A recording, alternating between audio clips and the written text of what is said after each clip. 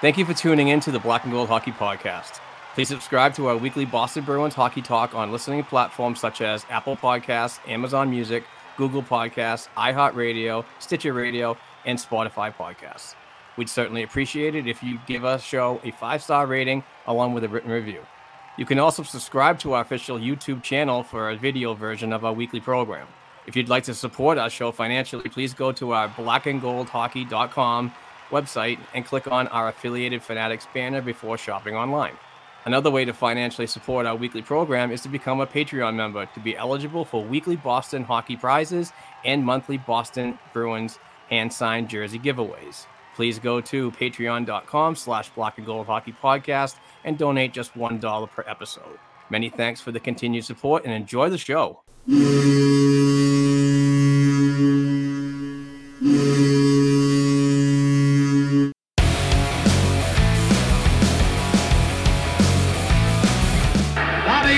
Behind the net to Sanderson, Orr! On the Orr! Orr from the Boston Bruins! 30 seconds left in the period. The Bruins are shorthanded. Ray Bourque. Ray Bourque from the face-off circle to the right of Reggie Whitman. Fired it down and Whitmore blew it. Did he ever?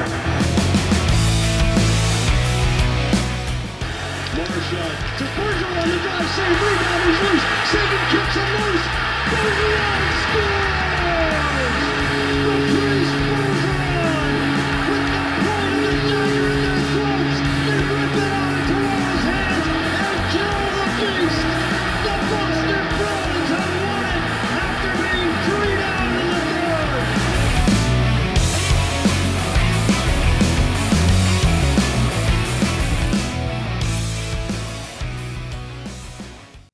Alrighty. Boston Bruins fans, we are back. This is the Black and Gold Hockey Podcast. I'm your host, Mark Allred. This is 278. That's the episode number. I am here with my boy, Kevin O'Keefe. Kevin, what's up, man? Not too much, man. Freaking pumped. Let's go. Absolutely. What a day. What a weekend. Good to be home. Some home cooking is always a good thing when it comes to the Boston Bruins. Shout out to the moms out there. Happy Mother's Day to all you fine ladies out there that do a tremendous job. Shout out to my mom, Kathy. I know she's not watching, but still got to give her a shout out regardless. You want to shout out mom at all? Yeah.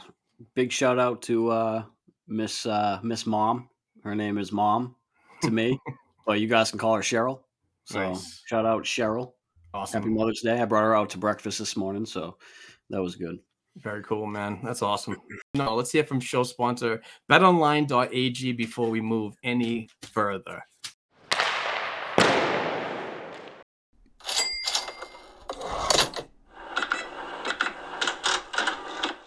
Our partners at betonline.ag continue to be the number one source for all your betting needs and sports info. Find all the latest sports developments, including updated odds on the playoffs, Major League Baseball, fights, and even next season's NFL futures. And don't forget this weekend, as the Run for the Roses is on at the Kentucky Derby. BetOnline.ag is a continued source for all your sporting wagering needs, including live betting and your favorite Vegas casino and poker games. It's super easy to get started, so head to the BetOnline.ag website today or use your mobile device to join and use our promo code CLNS50. That's CLNS50 to receive your 50% welcome bonus on your first deposit. BetOnline.ag, it's where the game starts. All right, we just heard myself babble about BetOnline.ag. Fantastic place to go to place a wager. I did a ton of wagers yesterday, Kevin, on the Kentucky Derby. Lost 4 hondos because of that. That horse that was supposed to come in last came in first. Absolutely blew everybody away, and all the predictions that I basically bet on. You know, just doing a lot of research and so on the horse racing. And I was going with a few horses, and this one just came out of nowhere and freaking blew my 4 hondos away. Well, I'll tell you one thing. Someone definitely made a lot of money. If somebody, because it was 88-1 odds. Like if you put $10 on that freaking horse, man, you came out really, really good. Yeah. So it's absolutely crazy. But anyway, use the code CLNS50 if you do happen to go on betonline.ag and do some gambling.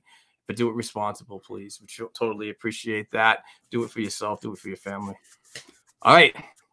Where we going here? Where do you want to start? Because this is an unbelievable weekend. Like I said, it's home cooking. We did not do very well on the road in Carolina for the first 2 games. Outshot 10-3.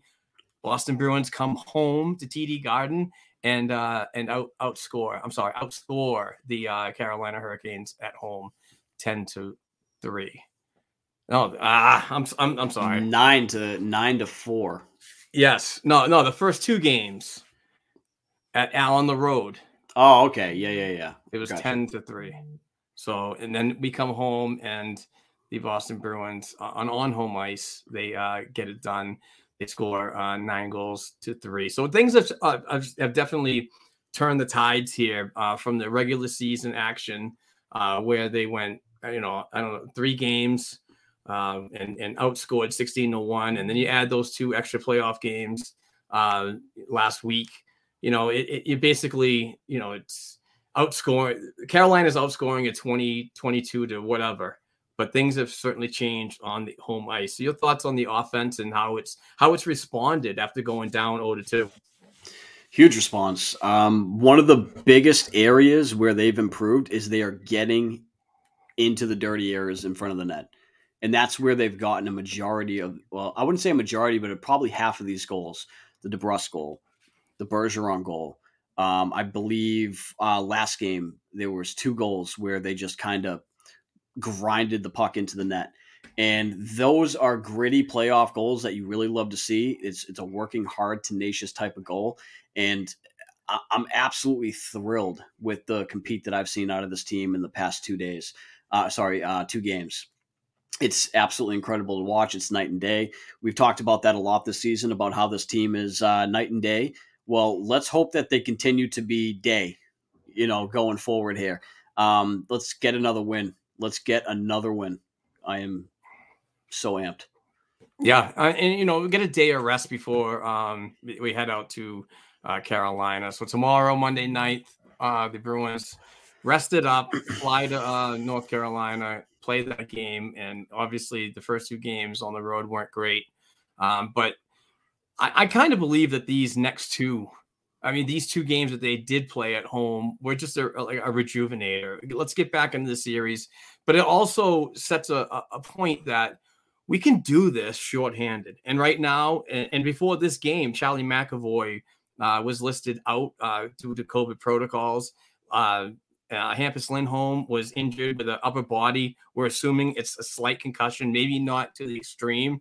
Could play Tuesday night when the 10th in Carolina. So, we're getting things done without some key members, which is important. Next man up mentality has always been talked about in this organization for so many years, and we're definitely seeing it right now. And it's due to desperation. I think guys are noticing we're down 0-2. We're not out of the series, but still, there's something that has to be done that we have to dig down deeper and figure this out. And they obviously did in these last 2 games. Now, I'm not going to say that this is going to be a long cup run. I absolutely hope it is. But these are just really good signs of what could come in the future. Absolutely. And then when it comes to the injuries, well, not really injuries, but injury. Lindholm has a shot to come back on Tuesday. And if he does, that is a huge boost to this team. And then McAvoy in the protocols for COVID. Let's hope that it's, just a false alarm here and he doesn't have COVID and he's right back in there on Tuesday. I was really concerned for a moment when it came to Charlie, thinking it was an actual injury. And I was kind of like, oh my God, this sucks. But hearing that it's COVID protocol definitely eases that a bit, even though there's still a chance that he could have COVID and still miss some time here. But thankfully, it wouldn't be as much as it used to be. Yeah, Pejman's in the house. Thank you, Pejman, for joining us. Hajiji. Appreciate that. In the words of Mark, LFG. Let's fucking go, everybody. This was just a statement game for us. Great to see Jeremy Swayman jump in there for Linus Ullmark, who seems to. I really don't think that he's been struggling that much. You know what I mean? But I just think that the Boston Bruins coaching staff, Bruce Cassidy at the helm, kind of just said maybe we need something different. Obviously did not want to keep going with Linus Ullmark because of maybe some just unlucky times, but changed the net, changed the crease, and it seems like the defense responded as well. Maybe just them digging down themselves on the back end, reaching for that 110% to keep the pucks out of the net, stop the mental mistakes that have been killing them towards the end of the season, and particularly the first two games on the road against this Carolina Hurricanes team. But, we're just seeing real good things moving forward. And, God, I really hope that the next 3 games – I truly believe we're going to 7. Mm-hmm. It's just the way that these teams have been matched out. And we're seeing 2 wins for the Carolina Hurricanes at home, 2 wins for the Boston Bruins at their respected home. And then it's going to go back and forth. So it's 0-0 right now. We're just, we're starting fresh. And I just think that the Bruins need to get this victory on Tuesday night, the 10th, and to really put the hopes and the thoughts in their heads that they can do this against a very talented offensive Hurricanes team that's going to come at you with layers and really going to pinch you outside. That we've seen that even in these last 2 games that the Bruins have won. The Bruins are basically a majority of the game getting pinched way out. Push and force, however you want to call it, but it's the tenacity, it's the hard work, it's the reaching down and grabbing it and getting closer to the net for those that net front presence and creating more opportunities just to crash the puck and create secondary opportunities for guys that are coming in layers. Blah blah. No, absolutely. I think this is definitely a tough series. It's definitely now shown to be pretty evenly matched at this point. Ullmark, I don't think he played bad at all. I think that, he was just on the losing side of puck luck for the Carolina Hurricanes for the most part. Bruins weren't getting it done on the other side of the ice.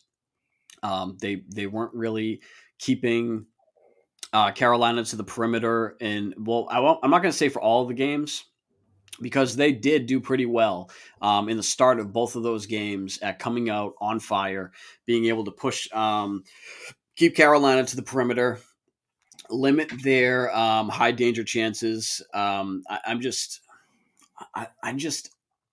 need to see. The Bruins are going to have to get a win in Carolina. We know that much. They're going to have to do it. And I think you're right. I think that Tuesday's game is, in my opinion, a must-win. Technically not, but in my opinion, it's a must-win. I do honestly think that if the Bruins win Tuesday, they're coming back home and they're winning it 4 games straight. I really do. Yeah. Going back to the chat here, and please, everybody that's viewing, participate in the chat, ask us questions, keep feeding us. We're going to get a nice show out of this. We're doing a live stream, but we're also doing a podcast recording for episode 278, which I'm going to edit later on and get out on all platforms. So feed us some questions. Jerry H coming in the house. Thank you, Jerry, for participating. No McAvoy, no Lindholm, no problem. Huge character win. D'Angelo should be suspended. Classless player. That's the type of shit that they do in street hockey. I did that in street hockey. Yeah, throw your stick. Yeah, I just throw you a stick. It's blah blah blah. It's still it's not good sportsmanship, but it's just don't do it. I mean, now you just what he did there is basically showing the whole team that they were checked out of that game at that moment. Now, obviously, you can't come back from 5. You lost. It's over. But take it like a man and don't act like a child. Yeah, D'Angelo was removed from the New York Rangers roster for a reason. Yes, exactly. He's a good player, but he is a classless piece of crap. All right, Jason Larati's in the house. Hey, guys, seen somewhere that Cassidy didn't rule out Zaboral for Game 5. What's your thoughts on that? I am absolutely not even sure if I saw that, I haven't. I don't know, because as of right now, and I know from our friend Dom Tiano, who could not join us this week due to family stuff, mentioned that when you read something on like CBS Sports and their injury reports, that they're not very accurate. But that one particularly had Zaboral not being ready for at least September 15th. So Right. I don't think he'll be ready to do that. And that's an awful lot of pressure in the playoffs to bring a guy in that's been out of the game for a long time, recovering from an injury, especially that one. I think was it an ACL or MCL? I think it was an ACL. Yeah, so But I'm not sure, though. Don't quote me on it. yeah, I'm no doctor either, but I think that the one that he has is the toughest one to recover from. So I wouldn't want to rush a player like Zaboral. I'd much rather give him a little bit of confidence as he rehabs and so on, and get him to sign him to another 2-year deal. What are your thoughts on bringing Zaboral back? I know we're both high on him. Oh, absolutely. I think Zaboral definitely needs to be back. I think he has a top 4 ceiling. And if you can have Zaboral, Lindholm, and eventually a guy like Mason Lohrei as your left side, you're sitting pretty. Yeah. Some people take the Zaboral tire pumping to a whole new level, saying that we didn't see enough of him this past season for them to buy in that he's going to be a good player and should be retained. But what we saw after the holiday season and him being inserted due to injuries was something special. And it was like something that we haven't seen in the past since he was a first round draft pick in 2015. But I mean, at not a high money value or long term, I think a 2-year would be a really good thing to kind of feel it out a little bit, but it's not a bad gamble to get him at $1.5 million to $2 million and keep him around for a little bit. Yeah, I think. I mean, he's not going to be expensive, and it's going to be a short-term type deal. I mean, it's probably going to be in that 1 mil to 1.5 range, in my opinion. I don't see him getting much more than that, just due to the fact that he was injured. He didn't really play much in Boston. He did show some stuff like we were just discussing, which was great. I think they definitely get something done. There's no reason not to. There's literally no reason not to get something done when he's proven this season that he can be very competitive for you at the NHL level, which is the reason why you drafted him in the first place. I mean, he still has that top 4 ceiling, in my opinion. Would have loved to have seen him with McAvoy, as would you have. I know. So we'll see what happens. I mean, it'd be great to see. I mean, and I love that Lindholm McAvoy pairing as much as anyone. But if you could have a Zaboral, McAvoy, Lindholm, Carlo type of top 4, I mean, that would be incredible. Yeah, I'm totally down for a Zaboral and Carlo second pairing. There's nothing wrong with that. Or even, that too. Even Zaboral with his game and the injury. Hopefully that gets all straightened out and he can come back, obviously. But even him on the third pairing is still a little bit stronger than I think what we have right now. I know Forbert's been playing really, really good lately. Yeah. Blocking the shots, really putting his body out there, showing his team that he cares. He's a quiet individual, but he's speaking volumes on the ice lately in this postseason. And that's what we need this time of year is just everybody to get bought in. You sacrifice what you need to do and to win games, and it's ultimately showing up. So good on him. Wish we saw that more to begin the season and so on. But if you're saving all that for the best part of the year and the ultimate run to a championship, if you make it that far, then do what you got to do, my man. Yeah, I mean, with Forbort, I think he's at his best when you're not noticing him. Now, that is counter to the fact that the previous game, not this game we just watched and enjoyed and loved, but game 3, he was very noticeable, but in a good way. He was blocking a ton of shots. He was positionally sound. He was probably the best defenseman on the ice that game, in my opinion. He looked so damn good. Riley has stepped in. He's playing great. Clifton is doing what he needs to do to stay in the lineup.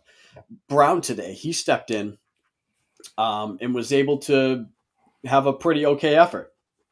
So you got to be happy with your defensive depth that where your two top defensemen go down, you're still able to go out there and beat a team like the Carolina Hurricanes. And I don't want to hear it from Carolina fans. The refs. Did you watch Game 2? The Bruins were on like what? The Bruins had like 4 5-on-3s against them. They were on the penalty kill for probably more than half the game. I mean, I don't want to hear crap about that. I mean, this is a good statement win for the Boston Bruins. I'm so excited. My mind is still kind of just up in the air, like Absolutely. flabbergasted, about it. Like, Same here. You could tell I'm babbling my words from excitement, but I do that on the regular. So here we are, man. 2-2. I know, new series. Best of 3. To be honest with you, it's like I wasn't throwing the white towel in, and I wasn't jumping off the roof like many other Bruins fans were, going down 0-2. You're still in the series somewhat. It's how you recover from that. And obviously, the Bruins in both games did well to get back into it. Now we'll see where we go here. We split. We have one home game left, and you just got to win. You got to win that home game, obviously, but you got to win one on the road too. So, like you mentioned earlier, Pejman's in the house again, coming in with a great question. What do you guys think of the PK? Thought they were unbelievable and absolutely smothering on that 4-minute 5-versus-5. And that obviously the 4-minute he's talking about, was that the slash to Bergeron's face? Well, that would be the power play. Yeah. It wouldn't be the 4-man 5v6. I think he's talking about, I don't know, wait. Smothering and absolutely smothering on that 4-minute 5v6. Oh, he's talking about okay, so yeah, that's not really the PK there, but all right. But he's talking about when they had the goaltender pulled. Yeah. Yeah, I think the PK got better as the game went on. They definitely finished out pretty damn good. They were on top of it. And then the final 4 minutes there, yeah, that was pretty stifling. There was only a couple moments where I was kind of gritting my teeth a little bit, but they scored an empty net goal. When do they ever do that? I mean, that was great to see. So absolutely. Brad Marchand back in the house. I mean, welcome back, sir, to the offensive side of the game. He's been a player that's, wow, Bergeron. I'm just looking at that. That was damn close to the eye. Holy crap. Are you looking at him right now, too? I am, too. That guy looks like he just got punched by Kimbo Slice. I had to stop saying what I was saying because I had to look at his eye and I can't believe how close that is. That's crazy. He literally looks like he was just knocked out by Mike Tyson. Yeah, exactly. Yikes.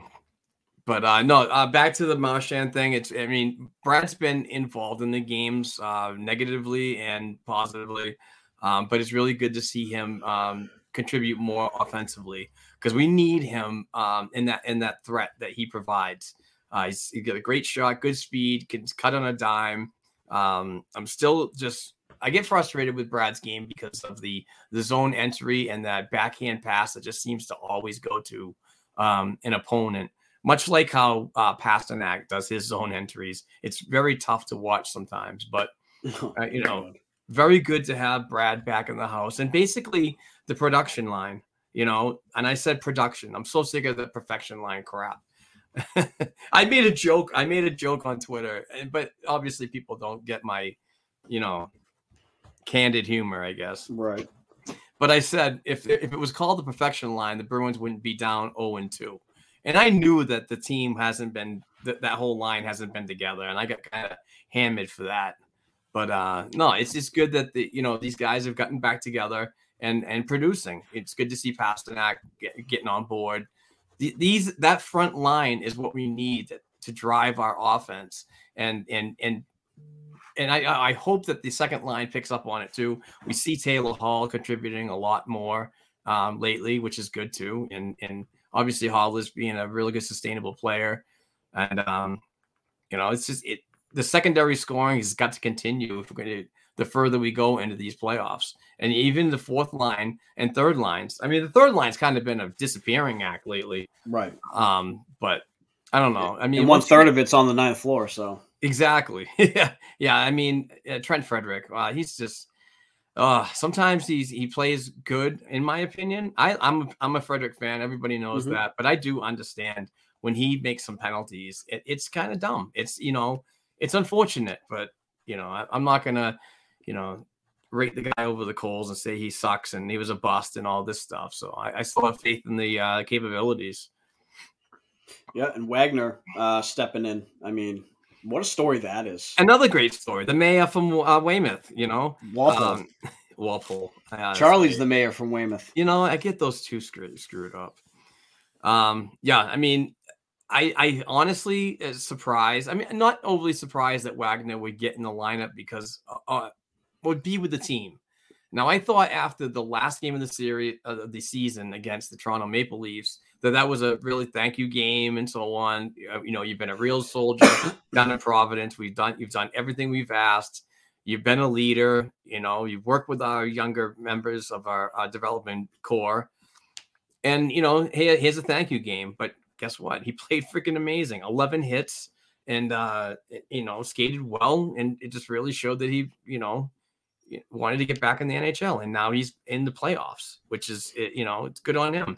With the sitting of Trent Frederick, it makes a roster spot for him. And I thought he was another positive game today, Conspiracy theory.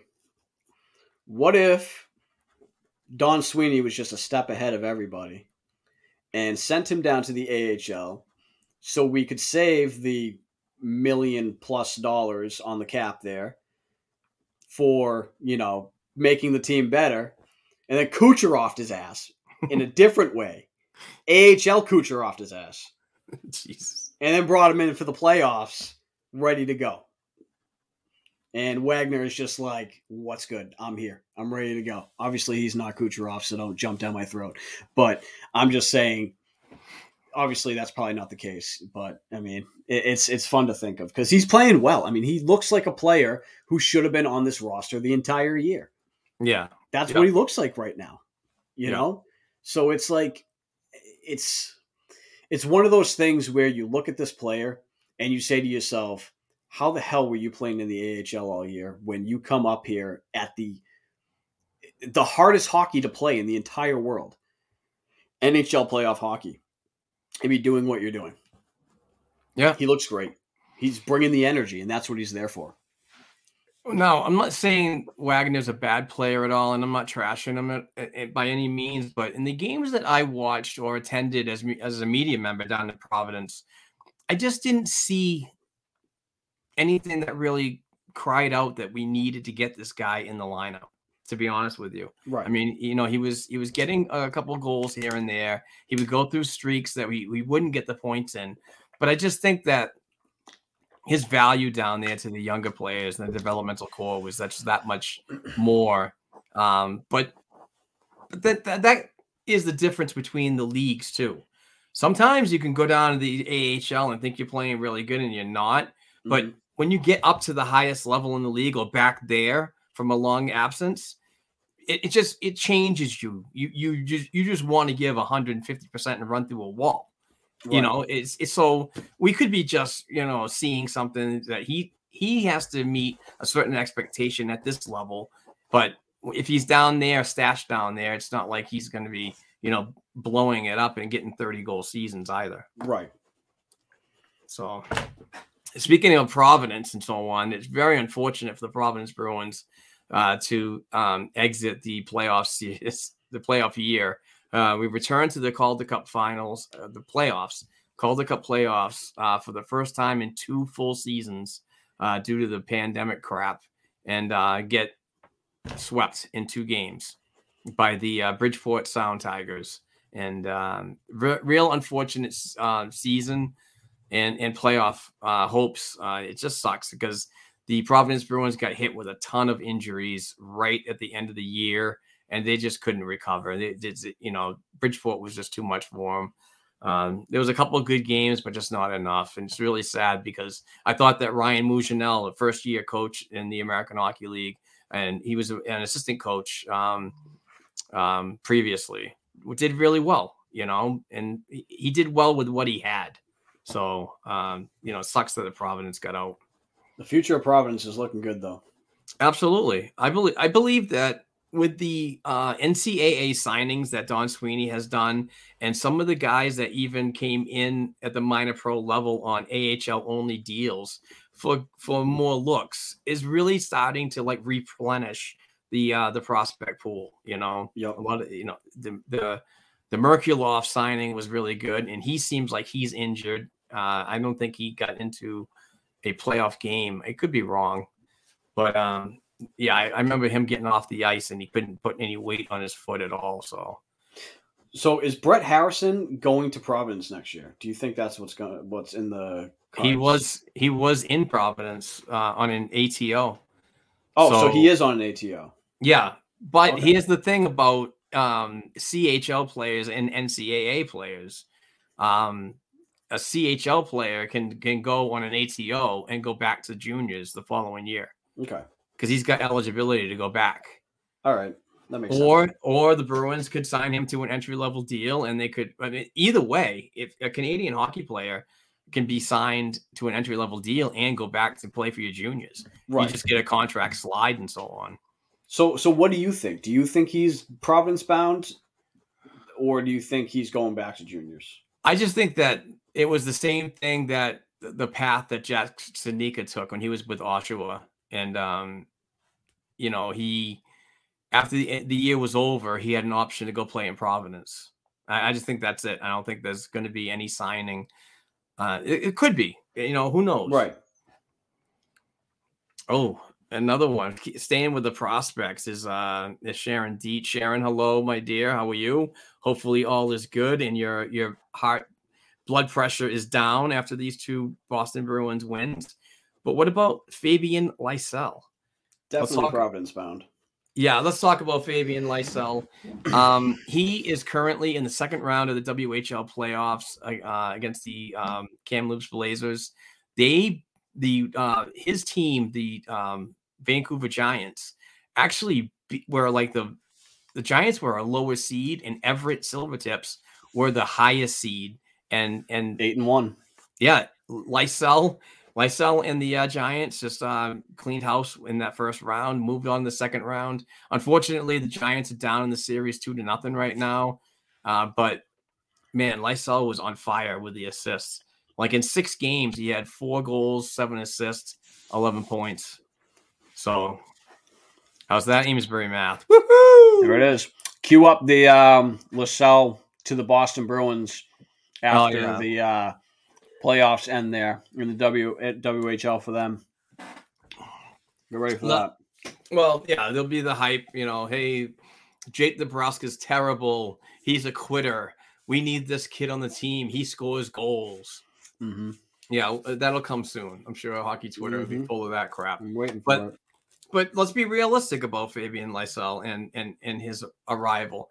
He could be with the Boston Bruins, but I'm not sure if he's going to get any ice. I think he's going to practice with the Black Aces, be around the organization to get that pro feeling, and possibly, have a successful development camp, which I can't wait to watch. I'm going to be in Boston for all of those days. You should go with me if you want to. I'll probably be able to make it to at least one of them, but how my work schedule can get. So we'll see. I know. A good development camp, a good rookie camp, and then go into next fall's NHL training camp and go from there. I still believe that he needs a full season in the American Hockey League with the Providence Bruins. Mm-hmm. I'm gonna say that about every prospect. I'm not gonna back down on this. This is a hill I'll die on. I really think that even though it has worked in the past with Brandon Carlo and this person coming out of college and making the roster, I get it. But this is a whole new time.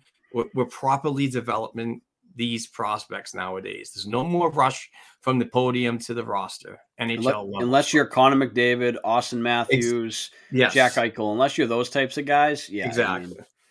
That's a whole different story.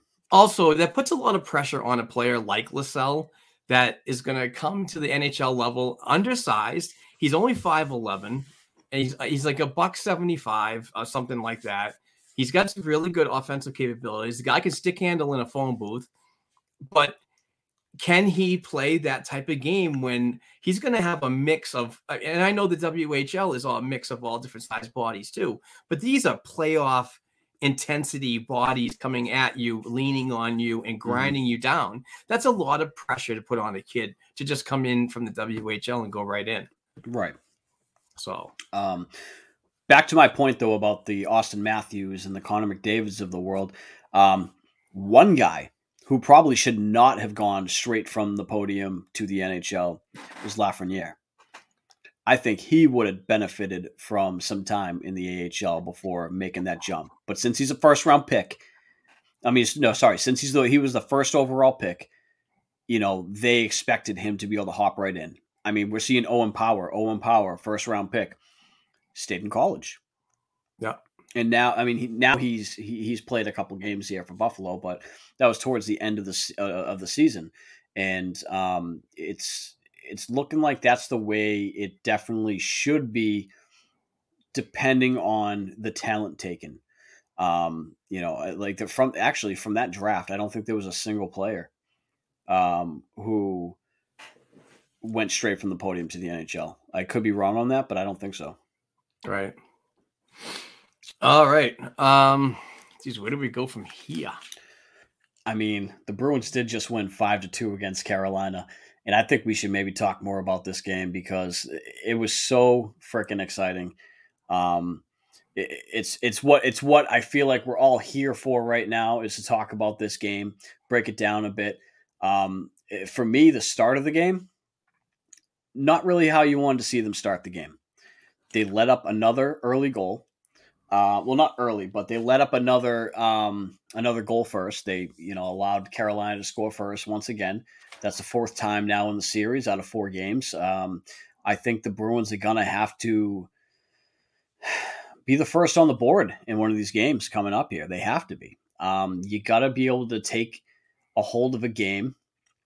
Like, if the Bruins come out on Tuesday and they score 2 goals first, it's a 2-0 game. That is huge. Huge. Especially in Carolina. I mean, I feel like they definitely need to score first in this upcoming game. I mean, obviously, they don't need to win, technically. But for me to feel comfortable with this team moving forward in this series, I need to see them score first. Yeah, but my biggest thing about that theory, and you're spot on, absolutely. The idea is to get ahead of your opponent. I get it. But sustaining that lead has always been a tough task for this Boston Bruins team, particularly this year, whether you're talking about the regular season or this postseason. Mr. Crunchy Cruncherson. Sorry, I didn't mean that. That's all right.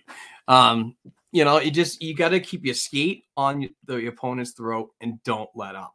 Once you let up and they start exposing weaknesses, this is a scary team. It's a scary offensive team that can come at you in many different avenues to try to get the puck in the net. And, if you contain that, you play their, pinching style and you push them to the outside, what they're doing to us on several occasions, you play their game. You give it right back to them. You're going to break out even. So I think that you can hold the lead. It's just, you just got to dig down deep and figure it out. Especially down a couple key members. Yep. I think that's why I mentioned if they can get out to like a 2-0 start, that would be fantastic. And then just go from there. Yeah. Obviously, I think it's gonna be really tough to keep Carolina off the board in any of these games. I don't foresee them getting a shutout in any of these games. So you got to score early, and you got to score quick, and you got to score in a way that's going to make them feel almost defeated, like they did to us in, let's say, game 1, when we had a 0-0 game going into the second period. They get 2 goals. And then we come out in the third period. We get 1 goal to make it a 1-goal game, but then they pounce and they make it 3-1, just like that. I think that's the type of game that we're going to see on Tuesday, and I hope it's in the Boston Bruins' favor. Oh, absolutely. Absolutely. I'd have to hurt you if you said the other way. Oh, I know. Oh, I hope Carolina wins. So Thomas from the short shift can lose his mind. I know. And this is, I'm really, really, obviously, I'm very selfish in my Bruins fandom. I want the Bruins to beat Carolina so bad. Oh yeah. So bad. Just after what's has been going on and building up the past couple of years, particularly this season, by not, just by dominating us in the regular season in those 3 games and outscoring us so much that we come back into the series and just blow them up. But also, you got to give it to Thomas and his non-fandom of that organization, and because it got taken away from his childhood. So I'm pumping for Thomas. So Yeah, absolutely. I mean, this team they are scary too. It is a scary team. And game 1, remember what they did in game 1? They played Sweet Caroline, and the whole crowd there was singing it with the bombs and everything the entire time. Well, not the entire time, but towards the end of the game. And I thought to myself, if Carolina Hurricanes lose this series, I'm going to go back to that moment and just think to myself, what was I mean, I know it has nothing to do with the actual Carolina Hurricanes hockey team, but what was that arena thinking, throwing that up there and getting the crowd into it like that? Game 1, and at the time it was a 3-1 game, and they're throwing up Sweet Caroline. I'm like, what the hell? Made no sense to me. I was just like, that's a little cocky. We've seen nothing but cockiness from the Carolina Hurricanes fan base. They thought that this series was completely won already, up 2-0. Well, where are we at now? Yeah, there's a lot of good Carolina Hurricanes fans out there in the hockey world and everything, but there's a lot of ones that are real disrespectful. Probably say the same thing about Bruins fans too. Yeah, I know. It could swing either way, but you're seeing a lot of really nasty stuff out there. Particularly, I'm not going to get into details, but particularly about David Pastrnak and what happened during the offseason. That's classless. Yeah, that's huge classless, man. They probably hang out with Tony DeAngelo. Yeah, right. They all hang out together. Absolutely. My boy Robbie Shennett in the house. He's a Patreon contributor. Thanks as always, Rob. I truly appreciate your support, financial and as a buddy, and sharing everything. You're amazing. But Lazar in this game, wow. I thought he was really good. And he showed major discipline into getting DeAngelo to take that penalty, and it really frustrated him to a boiling point at the end of the game that he had to be a little crybaby and throw his stick. How DeAngelo didn't get any extra minutes on that is crazy to me. Like, how many times did he hit Lazar in the face after the whistle? Right. How many times? And he didn't get any extra minutes whatsoever. I was really confused by that one. I mean, I'm not going to cry over it, obviously, but it sets a dangerous precedent. Yeah, well, the officiating in the series has been somewhat horrible. Absolutely. It's not all there and everything. So, I mean, God, I don't remember what game it was, but it was Bergeron that was going into the corner along the goal line, and it got tapped the guy in the back of the leg, and he just fell. Yeah, got called for it. I mean, that was complete embellishment. Another one I wanted to talk about the officiating in this series and what we could see moving forward is slashing call. The slashing call is ridiculous. We're actually, there's fans that are reaching out, sending me clips of videos that's being blown up. They know it's coming, but once they feel that little bit of pressure on the stick, they're fucking dropping the stick. Right. Yep. Absolutely. Why can't you call that embellishment? Right. And I'm so sick and tired of the narrative. It's an extension of your hand. The stick is an extension of your hand, but when you chop it halfway, come on, that's getting ridiculous. Unless you snap that stick in half, it should not be a slash. Exactly, and I totally forgot about that until I saw you getting wound up about that, and I'm like, oh yeah, that's right. Unless it breaks, whatever. But if it doesn't break, you're basically letting that go. Yeah.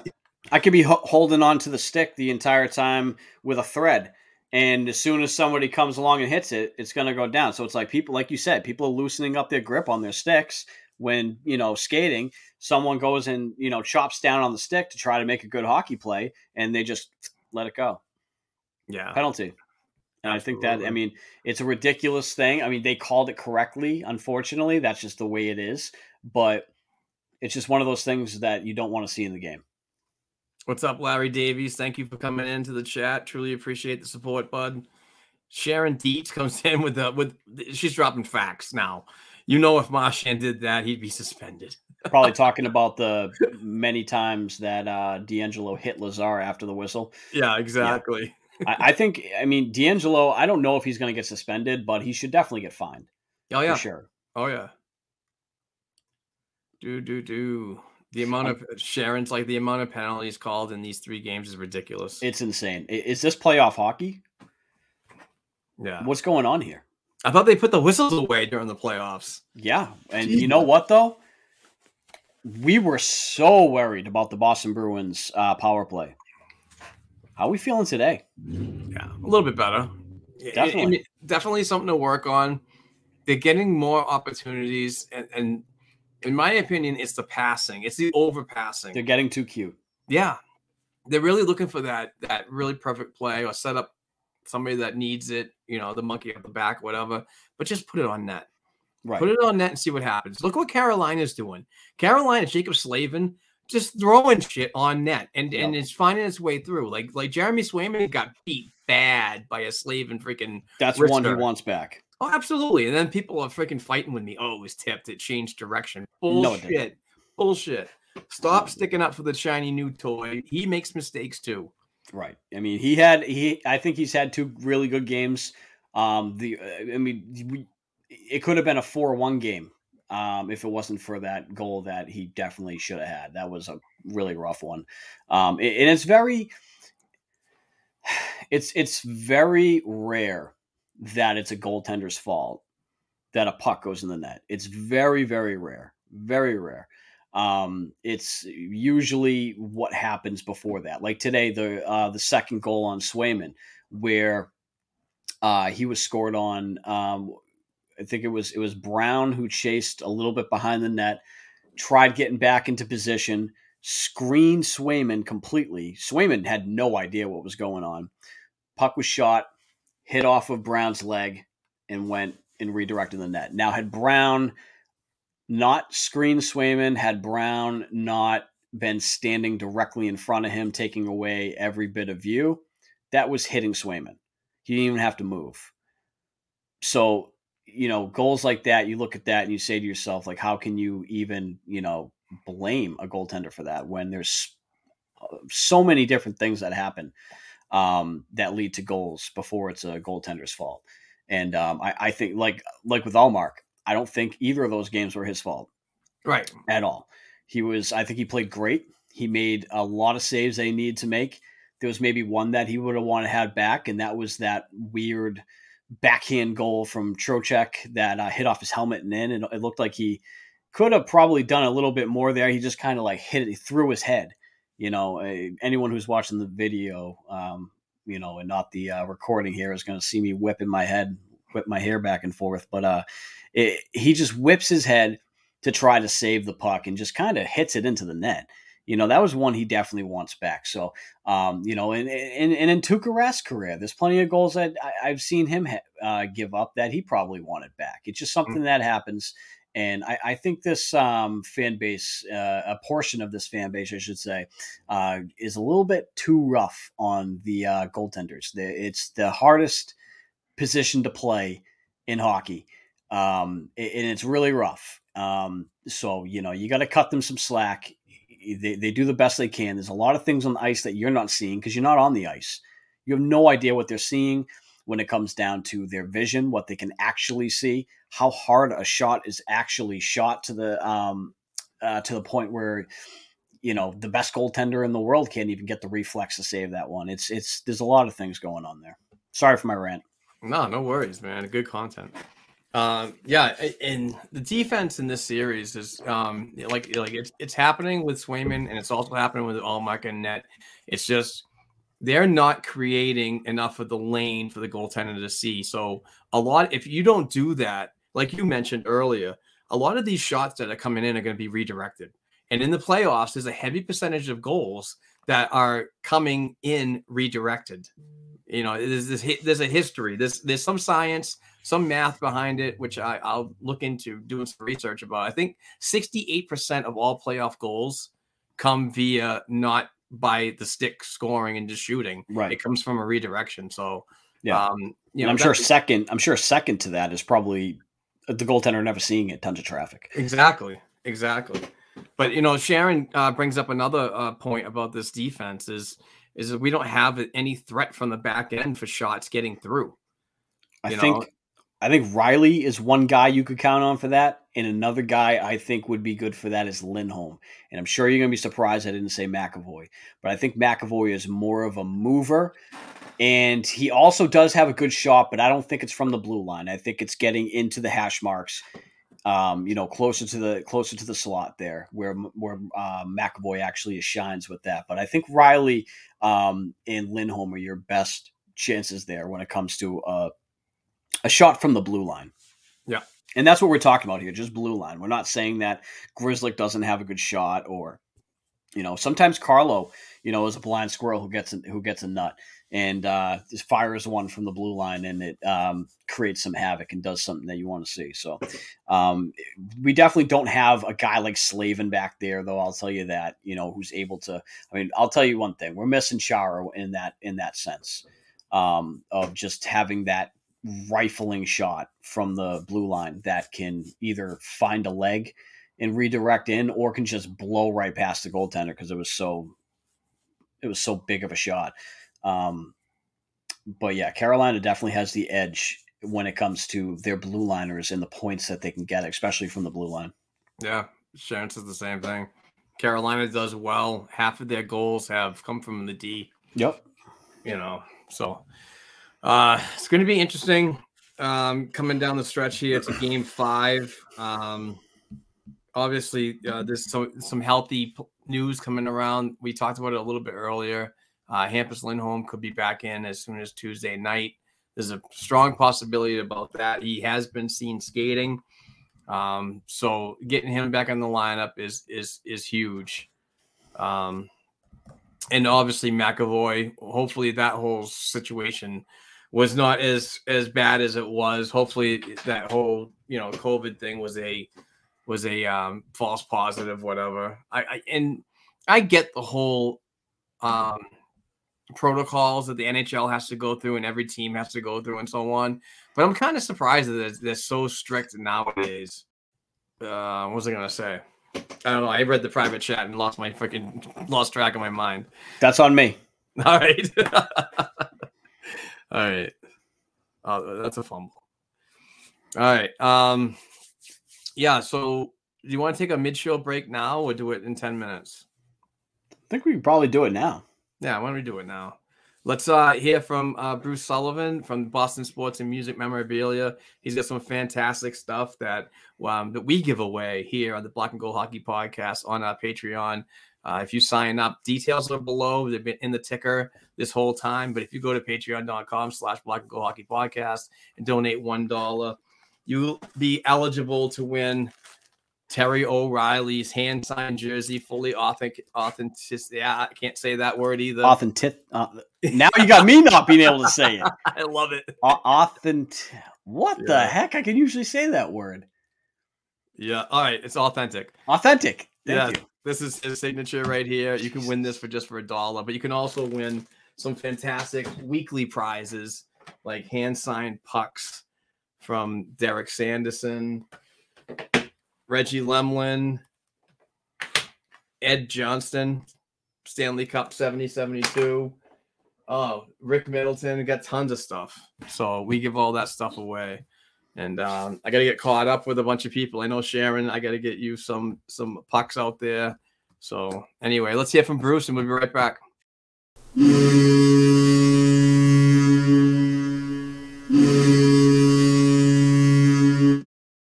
Hello, Bruins fans. This is Bruce from Boston Sports and Music Memorabilia with our Black and Gold Memorabilia Moment of the Week. We are proud to have hosted Bruins legendary Hall of Fame goalie Jerry Cheevers. We are stocked with Cheevers jerseys with 2 inscriptions for just $79 or JSA pucks and photos for just $34. We also just hosted Miracle on Ice gold medalists and former Bruins Dave Christian and Dave Silk. Get your Miracle 80 dual-signed Team USA Olympic jerseys for just $139. Or grab a Christian or Silk USA hockey puck for just $39. Or an inscribed autographed photo against the Soviets for just $44. On May 15th, we have Big Bad Bruin John Wensink. Grab a Wensink Big Bad Bruin autographed jersey for just $79, a puck for $34, or a photo for just $29. And on May 30th, we have Miracle on Ice hero Buzz Schneider. Get your Schneider jerseys, pucks, and photos starting at just $39. For more information on our dozens of Bruins hand-signed pieces and your chance to win free memorabilia each week, check us out at our Facebook page, Boston Sports and Music Memorabilia. Or email us directly at bostonsportsandmusic@gmail.com. And be sure to tune in each week right here to the Black and Gold Hockey Podcast. Let's go!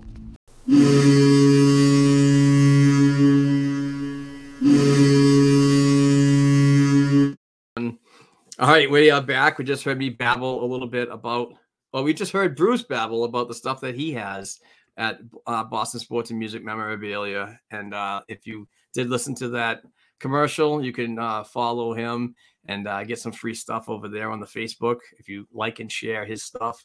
But also reach out via email to find out his inventory, because he's got a ton of stuff that will dress up that fan cave that you desperately need to redo. That's just my opinion. I'm the creepy old guy that's watching you in your windows.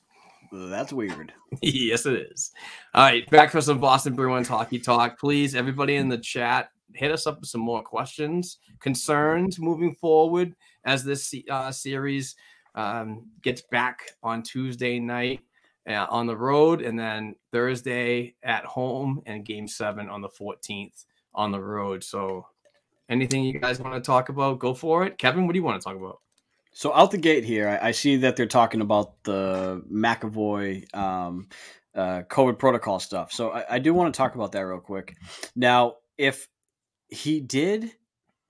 McAvoy did test positive today, okay, I believe the new rule is after 5 days, as long as your symptoms have improved and you're good to go, you can now, go back and play. And of course, that is, the NHL could have their own rules on that.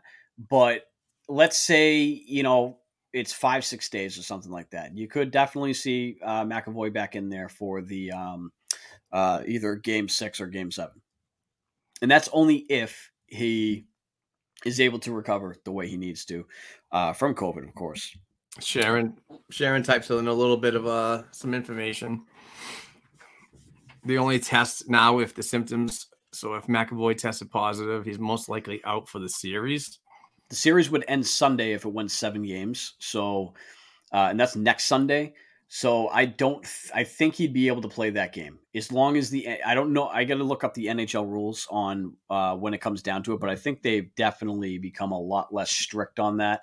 I think they might be following the CDC guidelines of 5 days and your symptoms have greatly improved, like, and you're no longer sick or whatever. I think that's where we could see McAvoy come in. Yeah, and the sooner the better. This defense definitely needs him. His physicality is missed out there. I mean, he's just a freaking truck in this series, just hitting everything.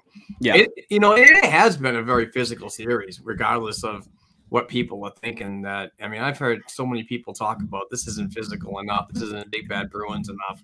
I've seen some really good competitive hockey in this series lately. Right. Another thing, too, McAvoy, we don't even know if McAvoy is tested positive or anything like that. For all we know, he had some symptoms and they pulled him off the ice because he had symptoms that lined up with COVID, and they said, okay, well, we got to pull him. we can't have him out there. This is protocol.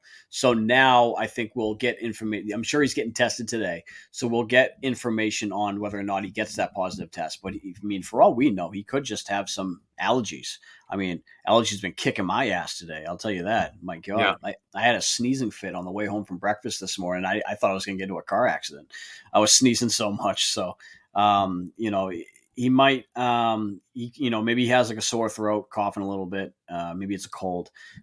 So we'll see what happens there. But obviously he was definitely okay enough to play if he was on the ice dressed, ready to go, and they pulled him.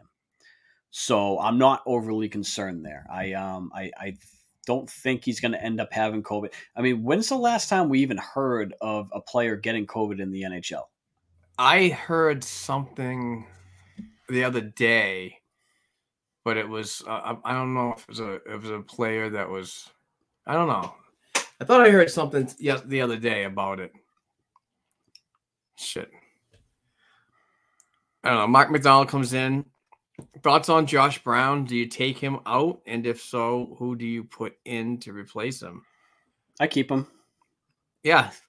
I keep him around. I mean, he's definitely going to be around regardless, but he's going to slot down lower because of the injuries to Hampus Lindholm and obviously what's going on with Charlie McAvoy right now. Yeah.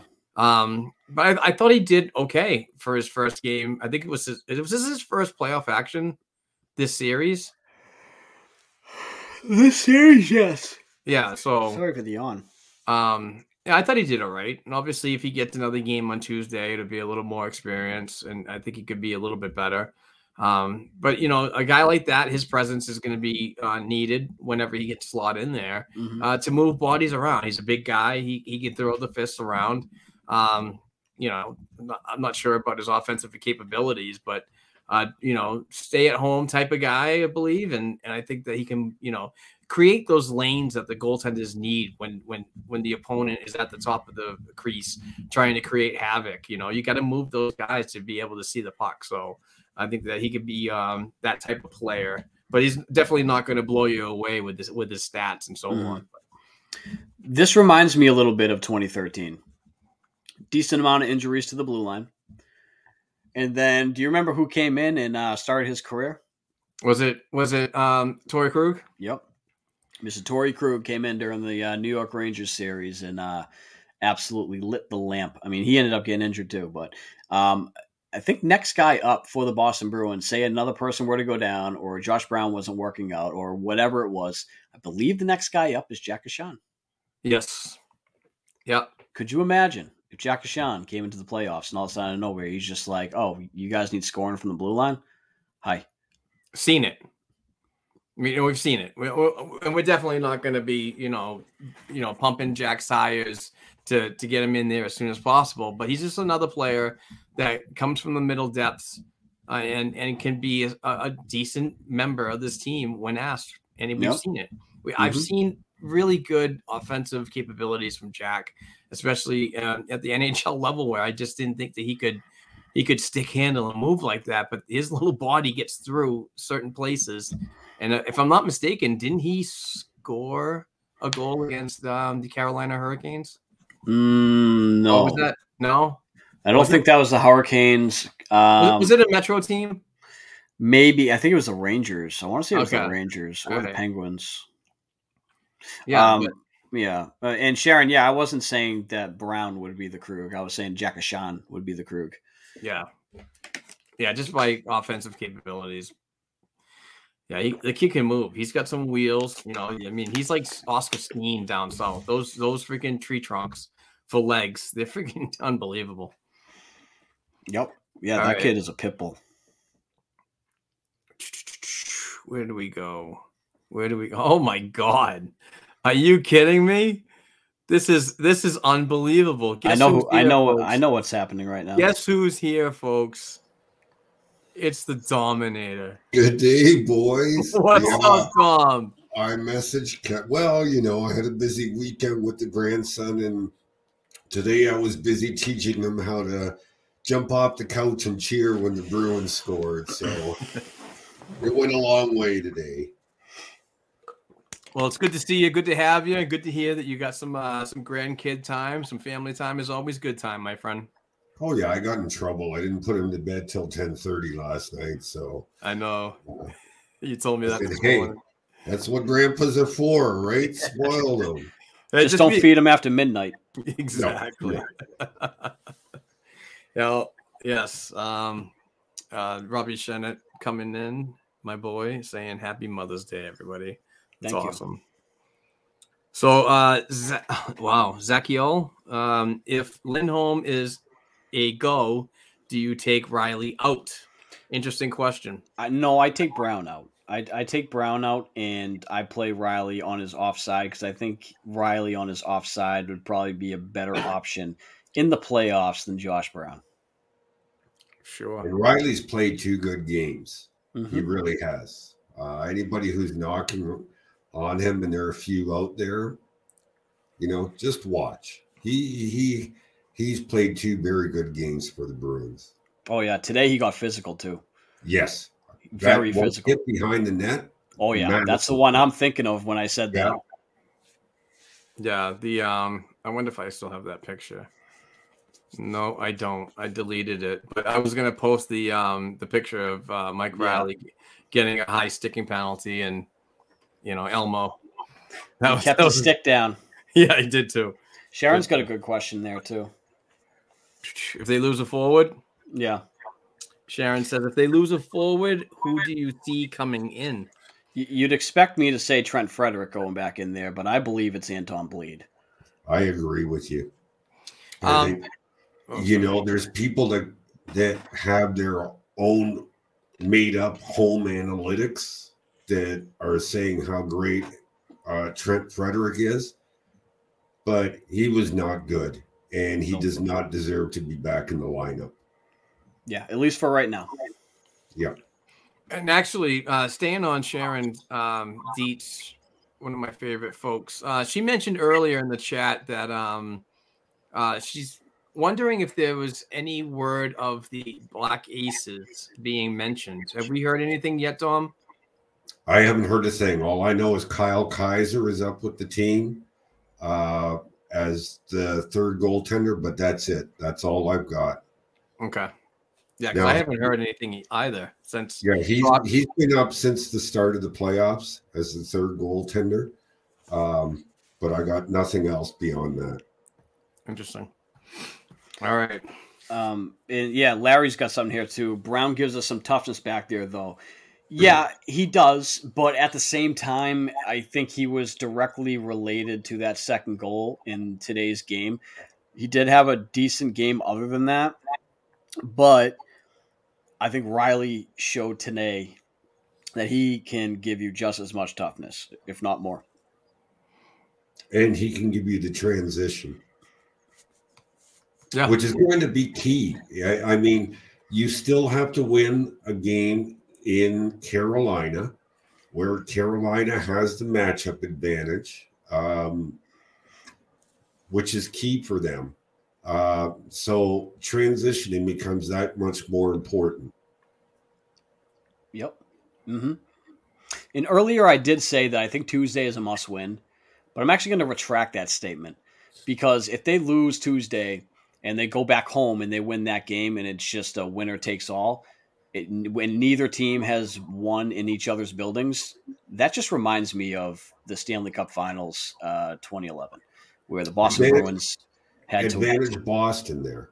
With the experience they have in those situations, it's advantage Boston. Now, goaltending comes into play. Who's to say what's going to happen with Carolina and Freddie Anderson? But Freddie Anderson's record in Game 7s is not good. No. But you also have to remember, and we talked about this before, that was in a porous defense in Toronto. So different situation. Yeah. Gardner did not help. No. But that is what it is, isn't it? Dom, now that you're here, let's hear your reaction to the series so far. What do you got? The 3 of us talked about it before the series on how the Bruins needed to play to be able to beat Carolina. And I said, just think back to the Tampa Bay game. And you guys messaged me at the end of the first period of game one, describing it to a T, what they had to do. And I think it was Mark that said exactly what Dom said. And to go back, if you can go back to that period one in game one, that's what they need to do. With one exception, the Bruins had too many flybys in that period. They weren't stopping in front of the net. They weren't getting to those second and third chance opportunities. And Mark Messier, I believe that was the ESPN broadcast game one, actually broke down one of them really well. The chance where Jake DeBrusk did his flyby, he stopped behind the goal line and tried to reach back, and he had neither the reach or the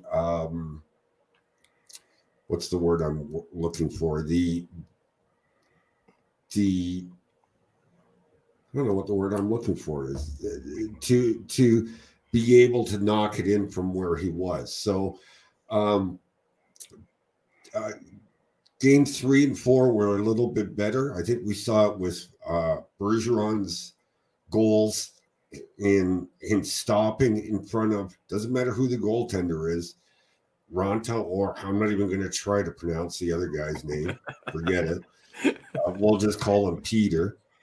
It's not like Georgi Merkulov. Eh? There we go. I knew that was coming. One per pod. If they can do that, and they can prevent the flybys and play defensively sound like they are playing, then they can beat this team. And then it'll come down to specialty teams. And right now the Bruins are winning the specialty teams battle. So and who thought we'd be saying that? No, especially when you're going up against a PK as good as Carolina's and a rated PK number one that has suffered as much as the Bruins has for the last 6 weeks. Yeah. Yep.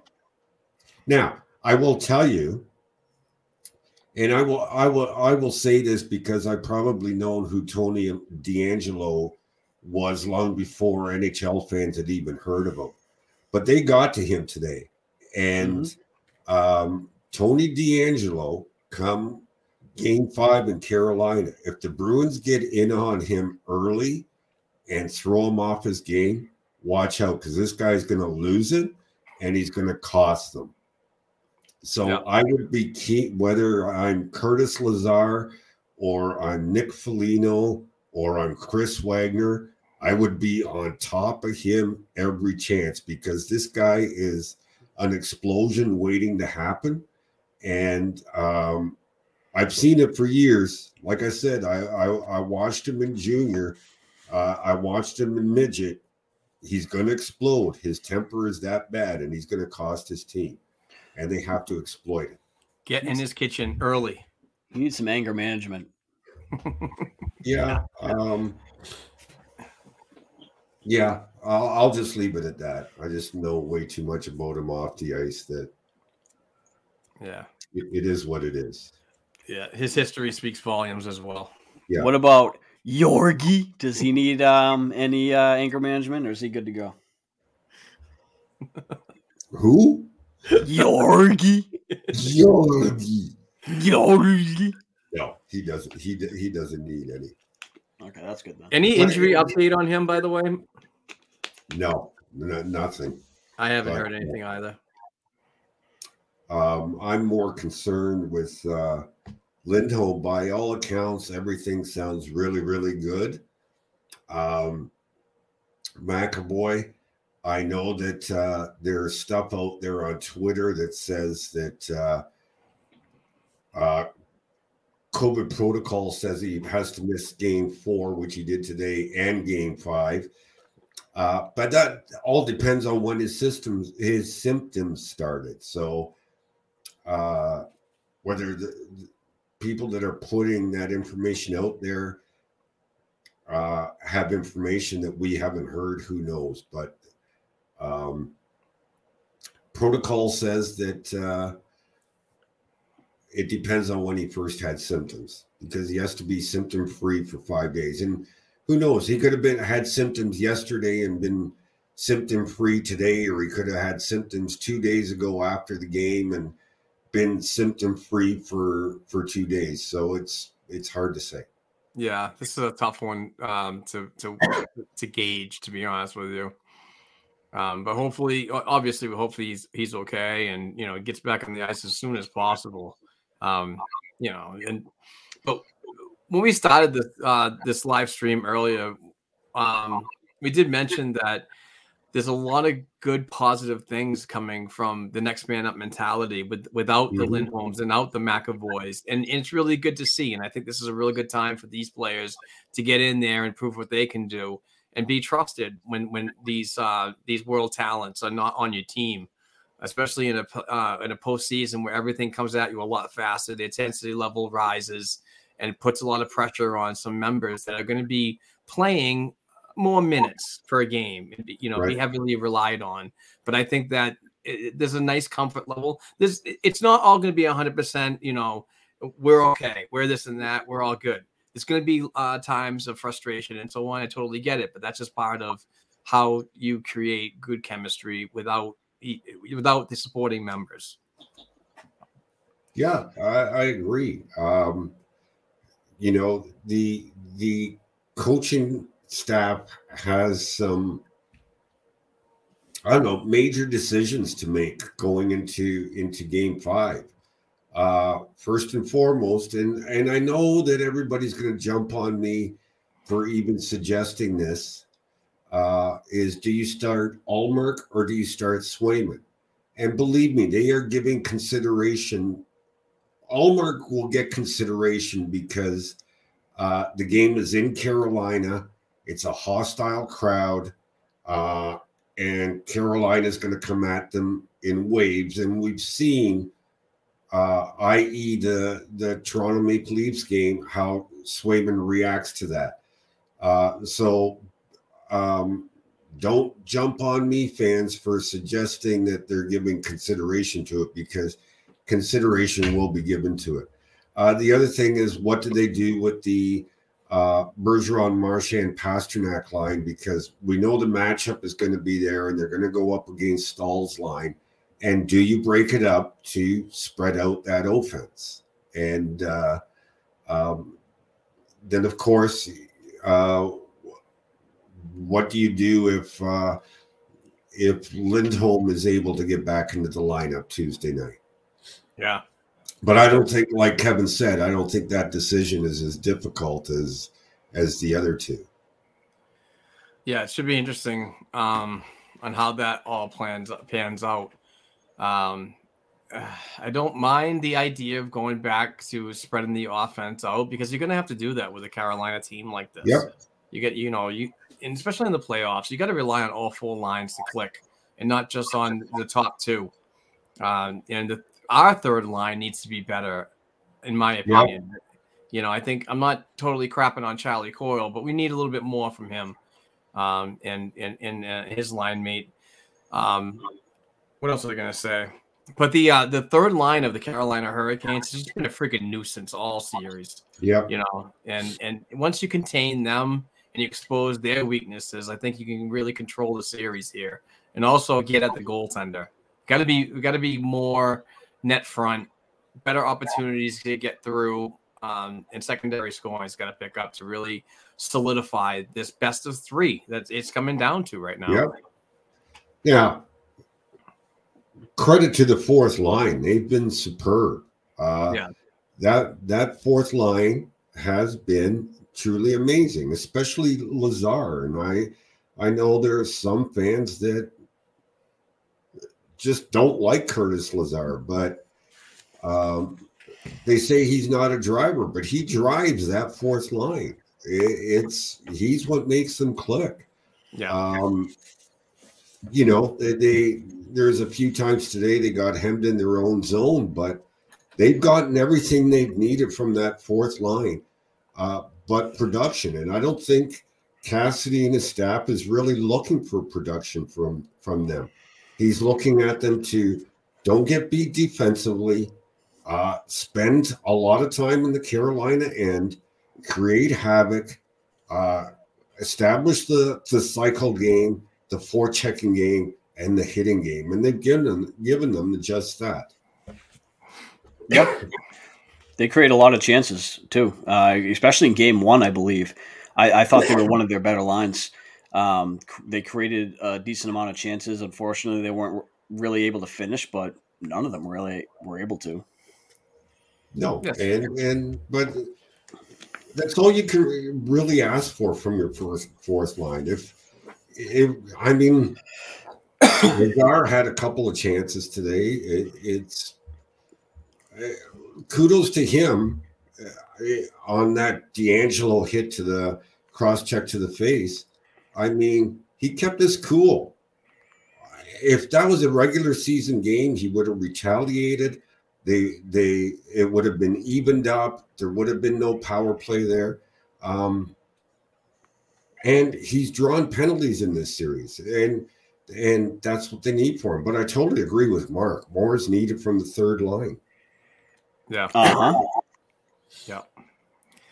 Can only ride with your possession so far. You got to start contributing with shots and passes and so on to extend that scoring ability, which I think is just so important. I really want this team to really figure it out from one line down to four on how, because we know that there's going to be defensive mistakes, and we know that there's going to be turnovers that are going to happen, but I want to see the offense get so much better and just be able to put one or two in the net after a small mistake to really get that cushion, create a gap in the scoring sheet, to try to get these points and during the regular season, and obviously in the goal of possibly, making a run to the Stanley Cup.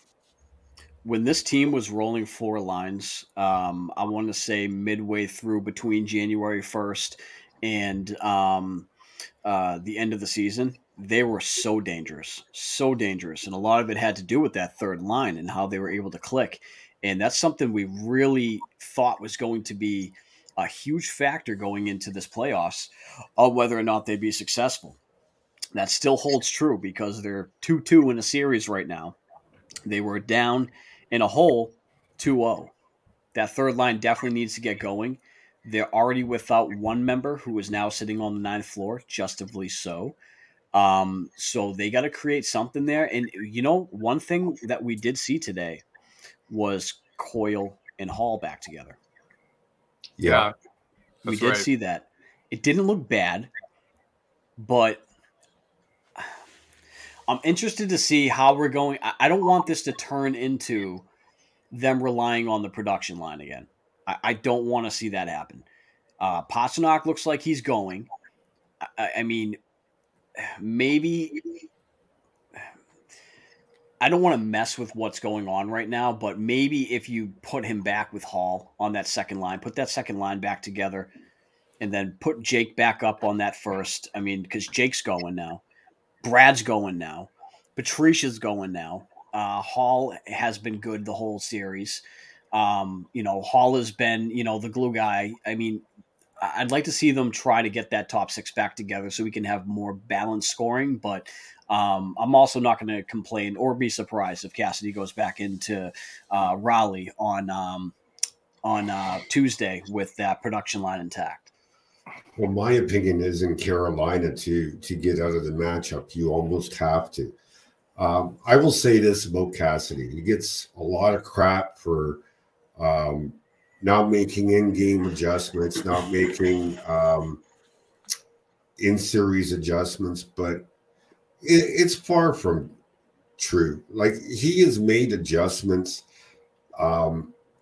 Look, when the Bruins power play started to falter, the three of us discussed it way back when, about, at least for me, how surprised I was that a lot of other NHL teams didn't figure out how easy it is to disrupt the Bruins zone entries, because it's the same play all the time.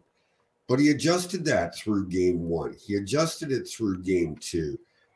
He made major changes to the power play in game 3. Today, he had 5 forwards out on the That power was play. interesting. So the supposed rift between Patrice Bergeron and Butch Cassidy. Patrice Bergeron come right out and said it today that Bruce Cassidy approached him about putting Marchand, and Pasternak back together and wanted his opinion and what he thought was best for the team. For a coach a coach is not going to do that if there's a rift between himself and the captain of the team. So this hogwash about no adjustments, no game planning, no changing is hogwash. The Bruins do it. You just have to dissect the game to a microscope level to see it sometimes, but they are there. Yeah. I think for most people, they see the starting lineup and they think that that's what stays throughout the whole game, because there's constant adjustments that folks just don't see when, as it transpires. God, I'm a bunch of fun with words today, guys. Oh yeah. No, I mean, no, you're right though. I mean, and going back to putting the 5 forwards out there for that 5-on-3 to start the third period, it paid off. It definitely paid off. I mean, they got it with a second remaining, I believe, on the 5-on-3. Brad Marchand's goal, beautiful shot, by the way, beautiful shot through traffic. One of the things we talked about, they needed to get traffic in front of the goaltender. I knew they were going to go back to Ranta today, and I'm very happy to see that they were able to put up 4 on Ranta. Oh. Yeah. And let's go back, if we can, for a second, to the Pasternak hit on Ranta. Oh God! Okay, I'm just gonna say this is all I'm gonna say about it, because people will form their own opinions, and the 3 of us talked about it before the series began. We all knew at some point Antti Ranta was going to get hurt in this series. We all knew it happens to him. Whether it's real or it's all psychological to him or it's in his head, something doesn't feel right. My groin doesn't feel good. Whatever it is, we all knew it was going to happen. So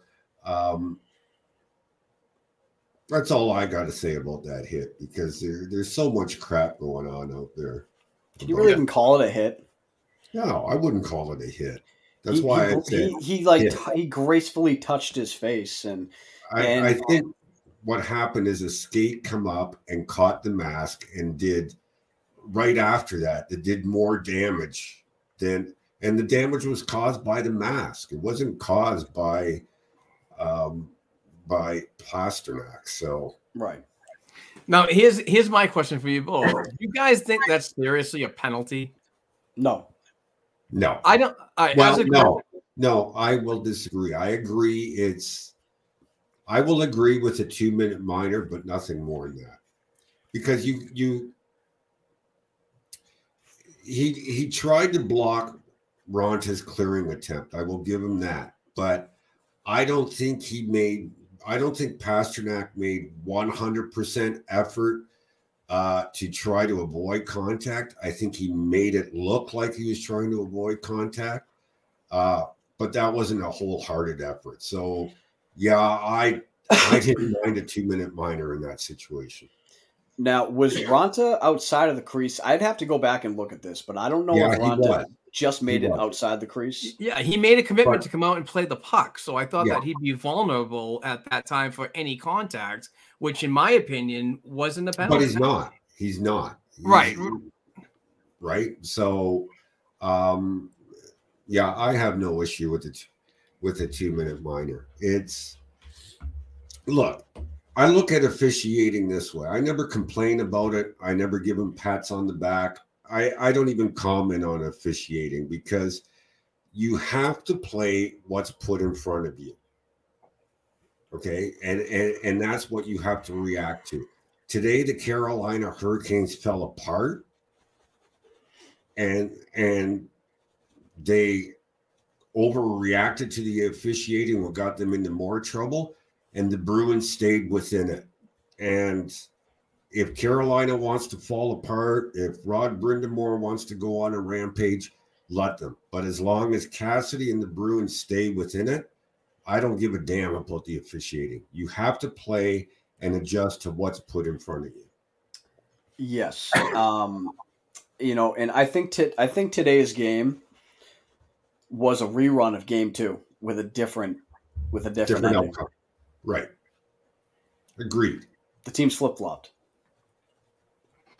All right, so going back on the talk about Bruce Cassidy and some ripples with Patrice Bergeron or vice versa, let's and Dom pretty much kibosh and all of that.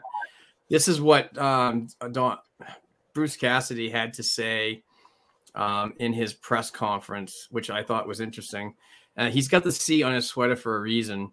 We don't win very many nights without him being who he is.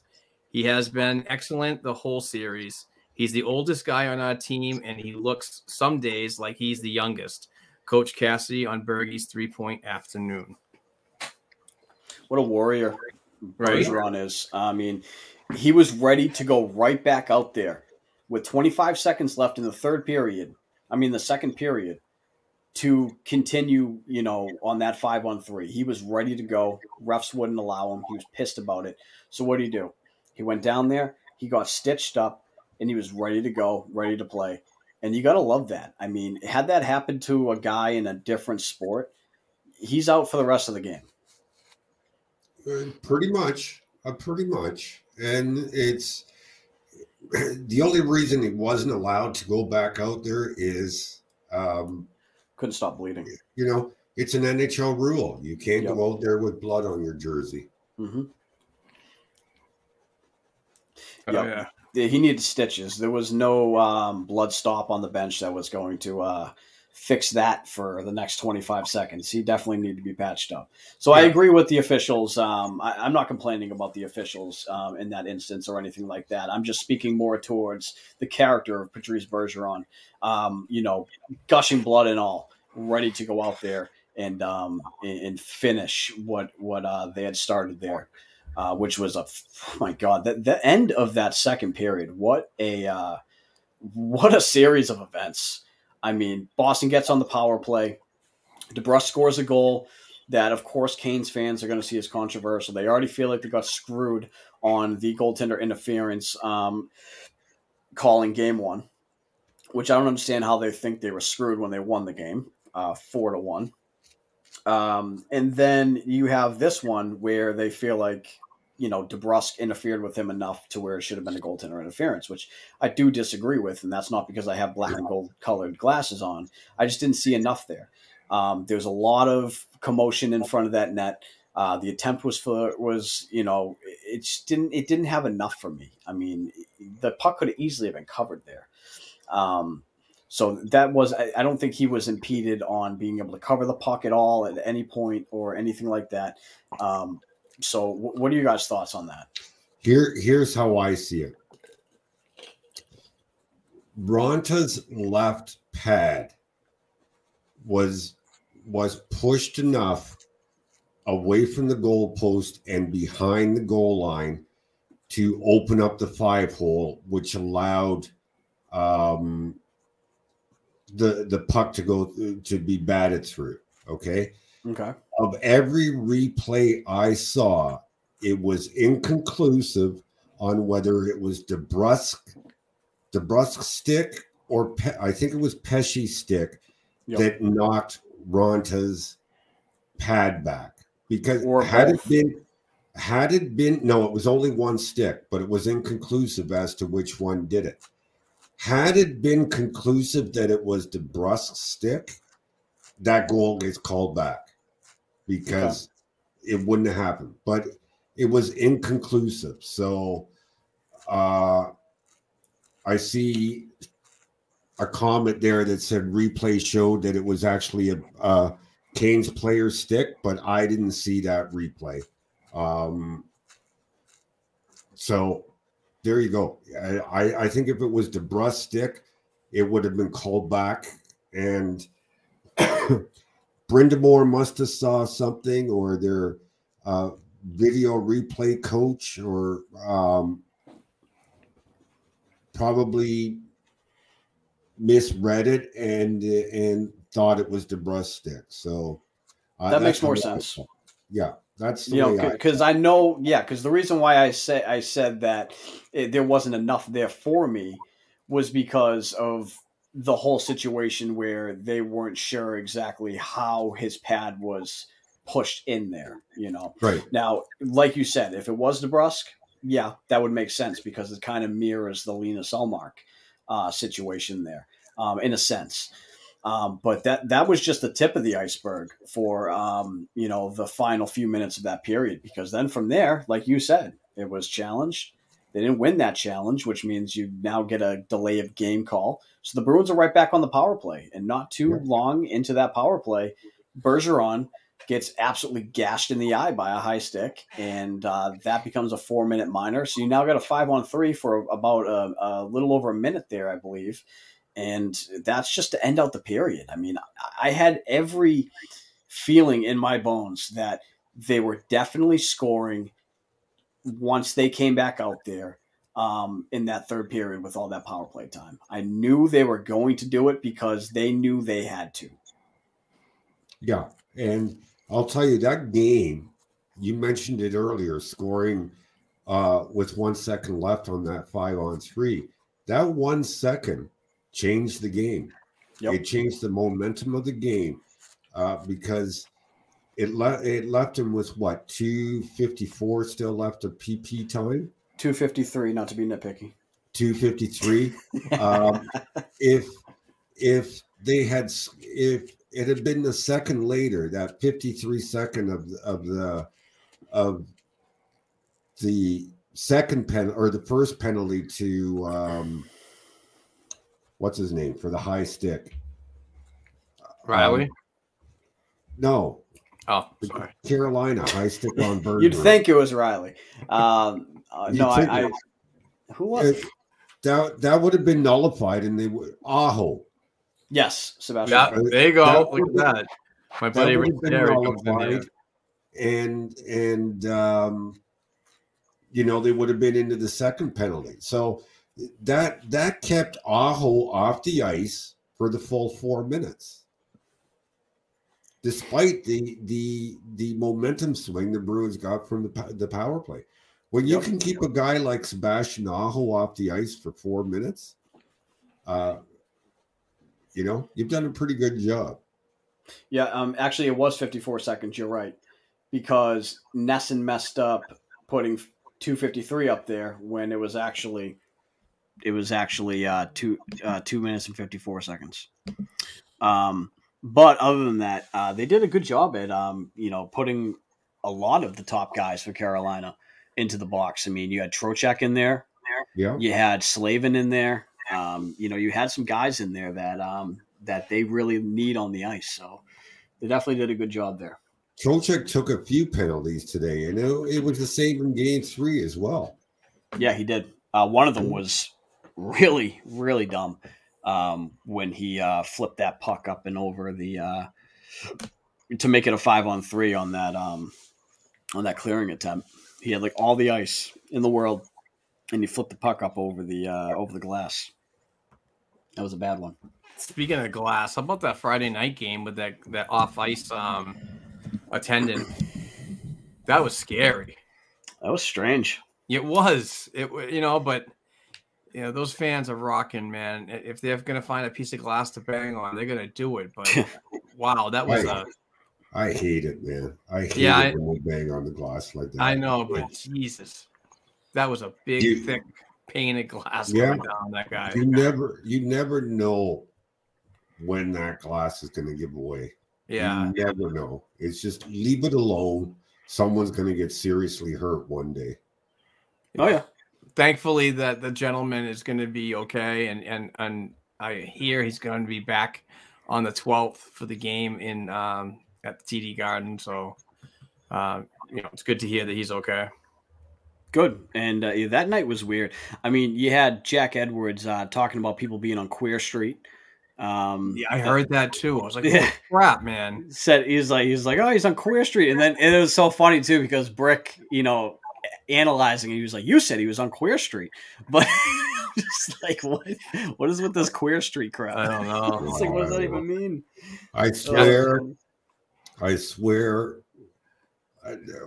we're not getting the Nesson feed up here in Canada. Sportsnet decided to go with either ESPN or TNT when they usually go with Nesson. But for most of the season, they've shown the Nesson feed, and I swear, listening to Jack pronounce names sometimes, I think he's drunk.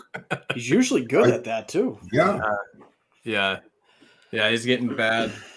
And it's not just opposing players, it's even Bruins players. So I don't know. All right. I probably shouldn't have said that, but I did. That's all right. Well, you can edit it out, Mark. This is the live stream. Oh, well, there you go. It's all right. But, I mean, it's already. It's a constructive criticism. It is what it is. Yeah. Until he @s me on Twitter and says, "What the fuck are you talking about?" It's already well known by freaking Biz from Spittin' Chicklets that he gets after it smoking the weed. So. Oh well, okay. Have you seen Jack's new commercial there on Nesson? Yes. No, what is it? He's like getting up, like people are talking about their goals and stuff like that, and Jack keeps standing up going, "Goal!" and then he'll go, "Another goal!" He's just like freaking out. I'll clip a video and send it to you, Dom. Oh, jeez. It's so weird. It's funny though. It's funny. Jack is a character. One thing I can say is Nesson would not be the same without him. I will say that. Definitely would not be the same. And you can say the same about Andy, but Jack, he's such a character. He really is. Listen, Brick is one of the best in the business as an analyst. He really is. He understands the game. He played the game, and he knows the players. It's just remarkable how this guy is not on a national network as an analyst. What I like about Brick is the way he talks about the game and folks and how folks can relate to it. He's not like overly like smart about it. He breaks it down for like the people that want to learn more about the game. They can understand it. I think that's important in today's game, and we need more analysts like that to grow the game for the folks that don't exactly understand when they're first coming in. You don't want to hear smart ass all the time. You want to hear how it relates and how you absorb information. And I think that's the way Brick does it very well. Razor's good with it too. Yes. Razor, I think Razor, when he first started, was a little uncomfortable in front of the camera and the microphone. Yep. But he's gotten really, really good at it. Really good. Especially listening to him on Morning Brew. Analyze and break down what the goaltenders are doing. Truly amazing job. Yep. And I mean, being a goaltender, a former Boston Bruins goaltender, he knows everything that goes on, what Tuukka Rask went through, what all these goalies are going through. But also, he knows he is so intelligent and he breaks everything down well that he talks people off the roof when they're like completely freaking out about goaltenders, especially when like Linus Ullmark was signed, people went absolutely nuts. And Andrew Raycroft was right there to say, no, this is a really good signing. You guys don't understand how important this is. This is really good insurance policy because we don't know what's going to happen with Tuukka Rask. We don't know what we're going to get in Jeremy Swayman with being so young. We need somebody with experience in there right now. And I think it was a solid move. And he really bought in. I bought into a lot of what Andrew says. I mean, I've been a fan of Andrew for a long time, but he's also the same thing on the Swayman. He was basically saying the same thing.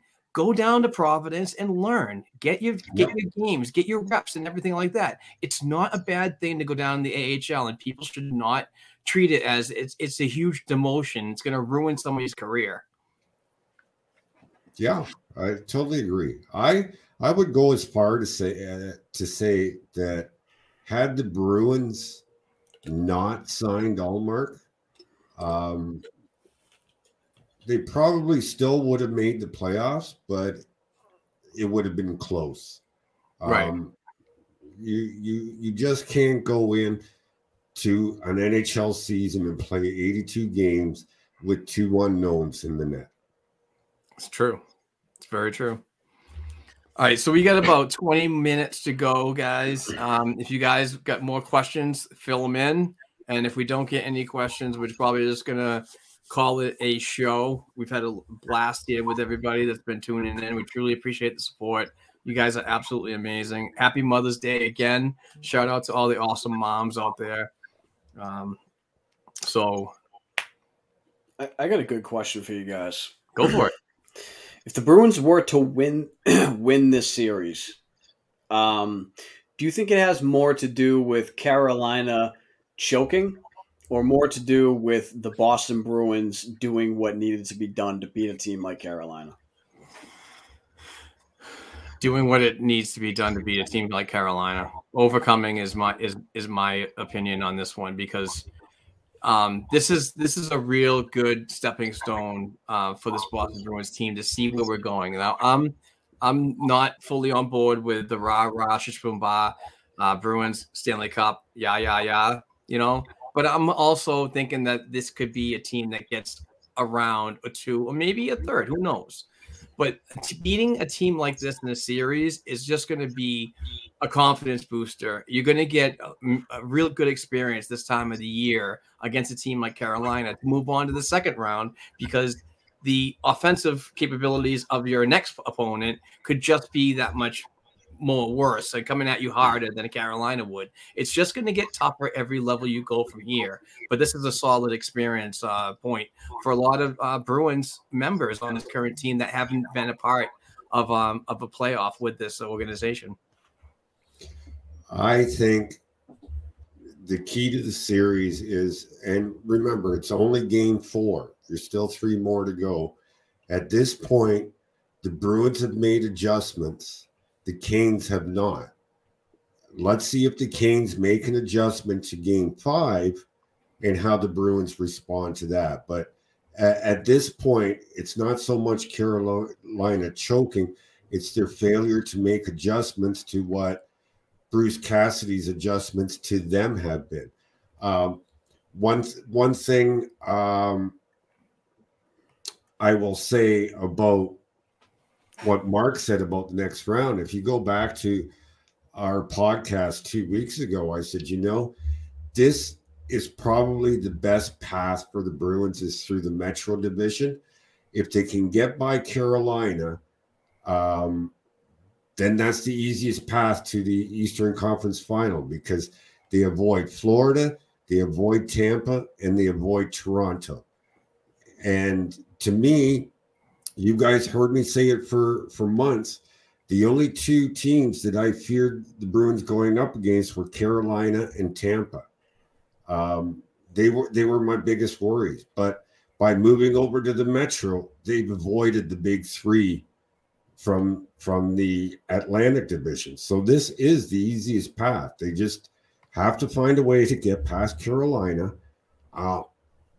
It's 2-2, guys. I'm just because the Bruins have won the last 2, it's far from over. Absolutely. Right. Carolina is an amazing team.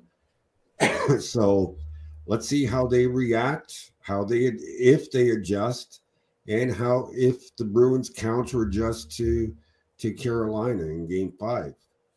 Yeah. No, I'm glad you guys said that, because I'm the same way, because I know there's going to be people out there who say Carolina choked or this or that. But from someone who's watching these games, watching this series unfold, watching what the Bruins weren't able to do against this team during the regular season, regardless of who they had in the lineup or what was going on at the time, this team has learned from mistakes in game 1 and game 2, adjusted accordingly. And I mean, to make a team like that unravel the way they did today, that's a really incredible feat to do. Yeah. They bounce back. They can continue to do it. I mentioned Tony D'Angelo earlier with his anger problems and the fact that they can get him to explode. Vincent Trocheck is a player that I've known for years back in junior that, once they can if they can get to him and get him off his game, he's going to take a penalty or two. And right now, excuse me, it's all about specialty teams. If the Bruins can keep winning the specialty team battles here, they're going to win the series. Yeah, absolutely. And Sharon comes in with this one. I think the Bruins are getting a handle on how they play Carolina and figuring them out overplaying them consistently. Oof. Well, rough one. I can agree to that to a point, but they spend a lot of time breaking down video.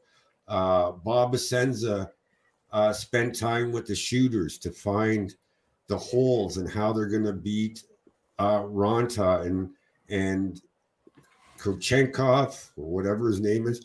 I mean, I saw on Twitter today there isn't a lot of video on how to beat them, but that's not true. There's KHL video on this kid. They have the video, and look at where the Bruins were aiming their shots and how they scored two of their goals in game 3 against the kid.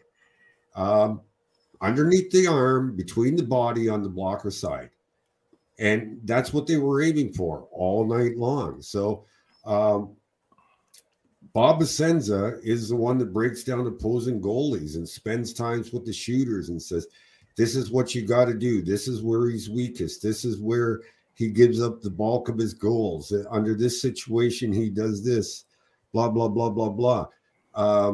Kevin Dean will work with the defenseman and say, this is how they like to enter the zone. This is what we need to do to counteract it. Go through all the coaching staff. They all have a responsibility. This is not Bruce Cassidy's show. He oversees it all. But everyone, Chris Kelly, what's his name? The one everybody hates. Him too. Joe Sacco. Joe Sacco. Everybody is involved. Everybody has a responsibility. So they spent a lot of time on video, but they didn't have a whole lot of practice time. They knew what they had to do to beat the Carolina Hurricanes. And it's just without repetitiveness and the chance to put it into effect, it took some time to happen. And unfortunately, they lost 2 games in Carolina because of it. But they were trying those things. They knew what they had to do. Right. Well said. Makes sense, yeah. Love it. Love it. All right, so here's my last topic for you guys. Uh-oh. Hit me. I mean, it's not really a big deal to talk about, but it's just something for fun here at the end. I mean, we're nowhere near out of this Carolina series, as we've already spoken to, but let's say, the Bruins do make it to the Eastern Conference Final this year.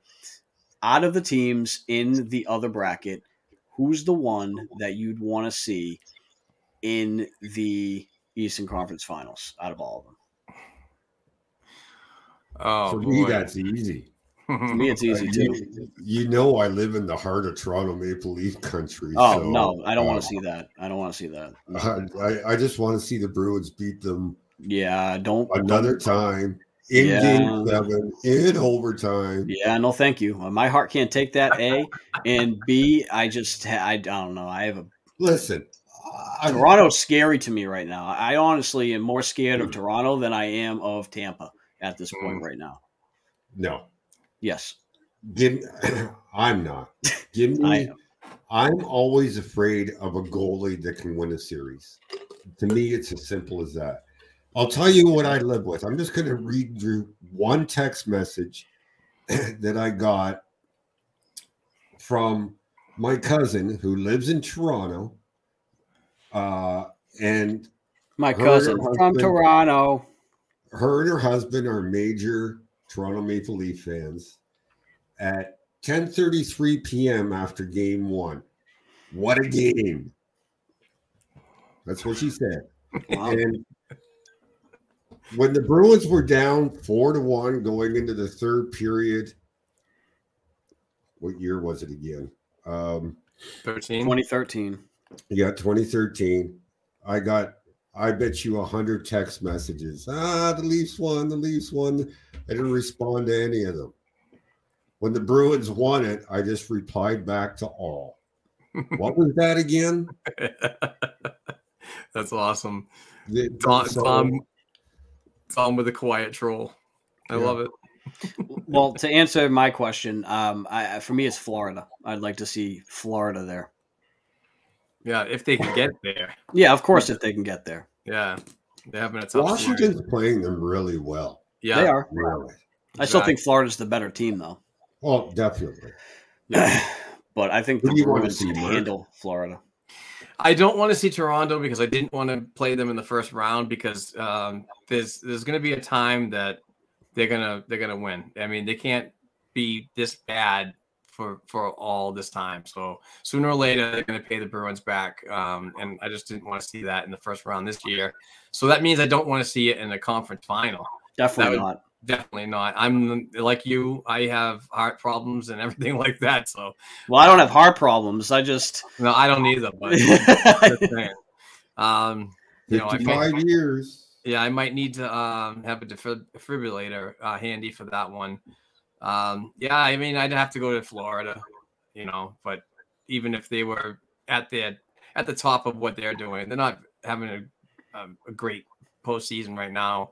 But they could really turn it on too. So yeah, I'd go Florida. Boy, you two, I'm so disappointed in you. If you guys lived here in Ontario, man, you'd be dreaming for Toronto just to have the opportunity to knock them out again. Just to walk down the street, though. Yeah, and then what if it's Toronto that knocks out the Bruins? And then you're walking down the street listening to all of them. Yeah. That's the least of my worries, man. That's the least of my worries. It's like to have the opportunity to do it to them again is all I want. If it happens, it happens. Fantastic. If it doesn't, oh well, you know. Tom's here for chaos. I'm here. Remember, controversy sells, buddy. Exactly. I will tell you though, the best arena I've ever been in wearing a Boston Bruins jersey, where you've been treated well, and I don't know if it's because it just so happened the area we're in with dozens and dozens of people surrounding us, somebody recognized me, and then all hell broke loose. But was in Ottawa. Oh, no, Ottawa. It was amazing. My son took me there for a New Year's game the year before COVID hit, and somebody was like, "Oh, you're Dominic Tiano. You do the OHL stuff." I was, yeah. And then everybody started talking. Never had to buy a drink all night. But then we had to call a cab to get to the hotel because both of us were too pissed to drive. So, yeah, best arena I've ever been to where you could wear a Bruins jersey and be treated like royalty, I guess.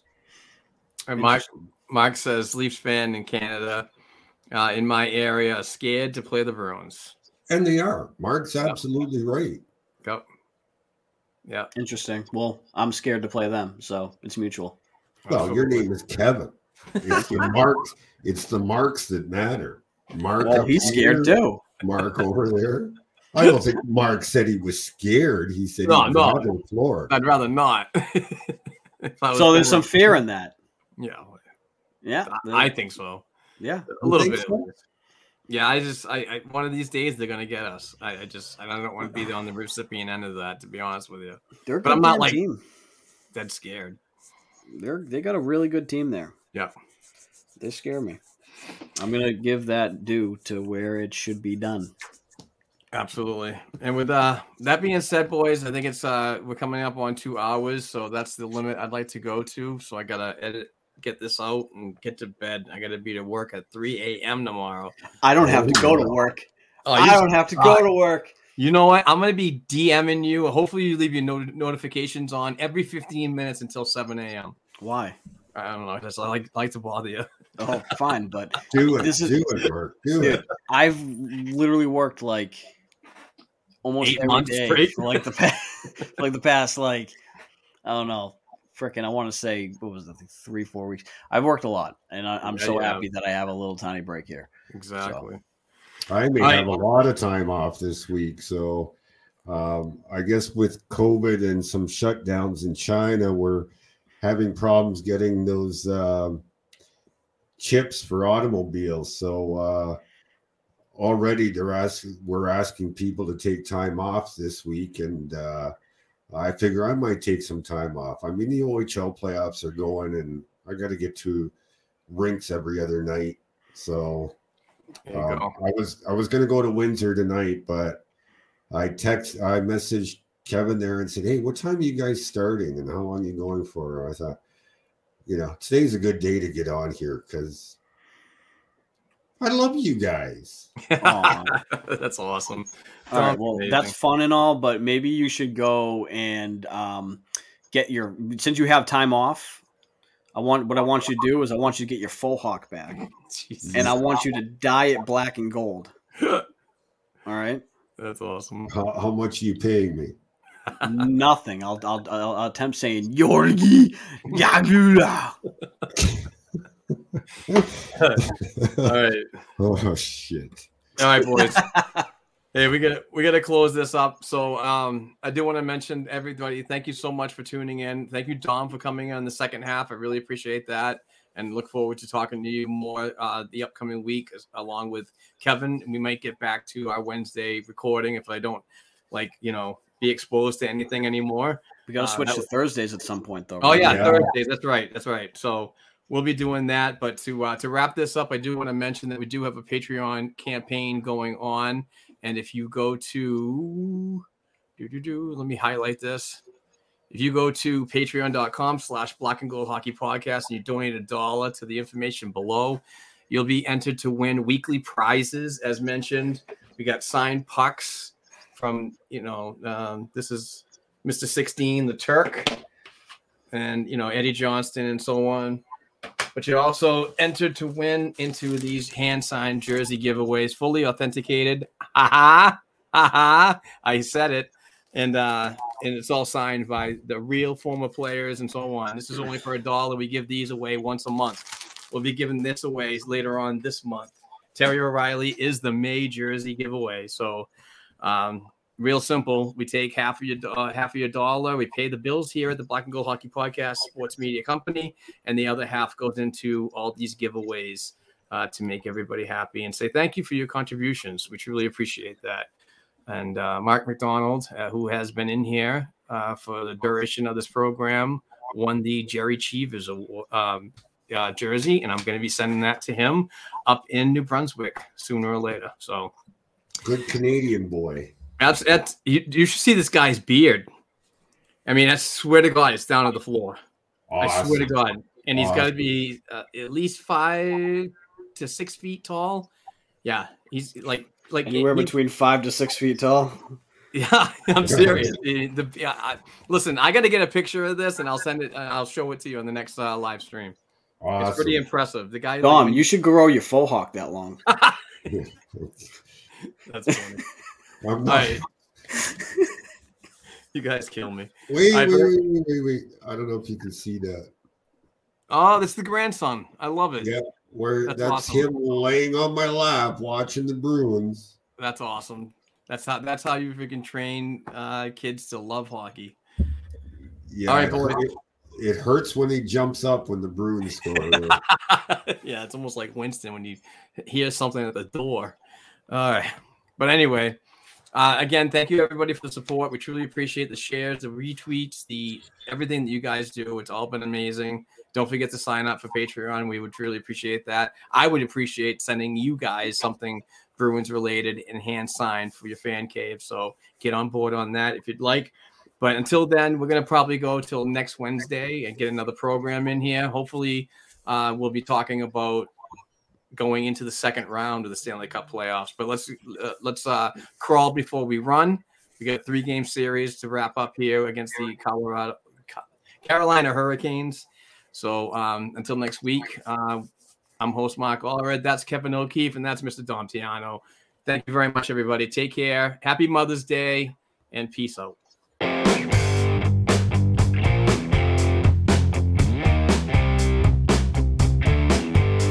Thanks again for tuning in and supporting this week's episode of the Black and Gold Hockey Podcast. Please give the show a 5-star rating and write a review on listening platforms such as Apple Podcasts and Spotify Podcasts. If you'd like to contact the show for advertising opportunities or to send us a question or topic idea we should be discussing, please send us an email to blackandgoldproductionsllc@gmail.com. Don't forget to share our program on your social media platforms with other hockey fans and follow our Twitter accounts at Black and Gold Pod, at BNG Productions, at Black and Gold 277, and at Kevin_O'Keefe89. Also, please don't forget to check out our official blackandgoldhockey.com website where we cover the Bruins organization from the NHL level down to the prospects worldwide. Peace out.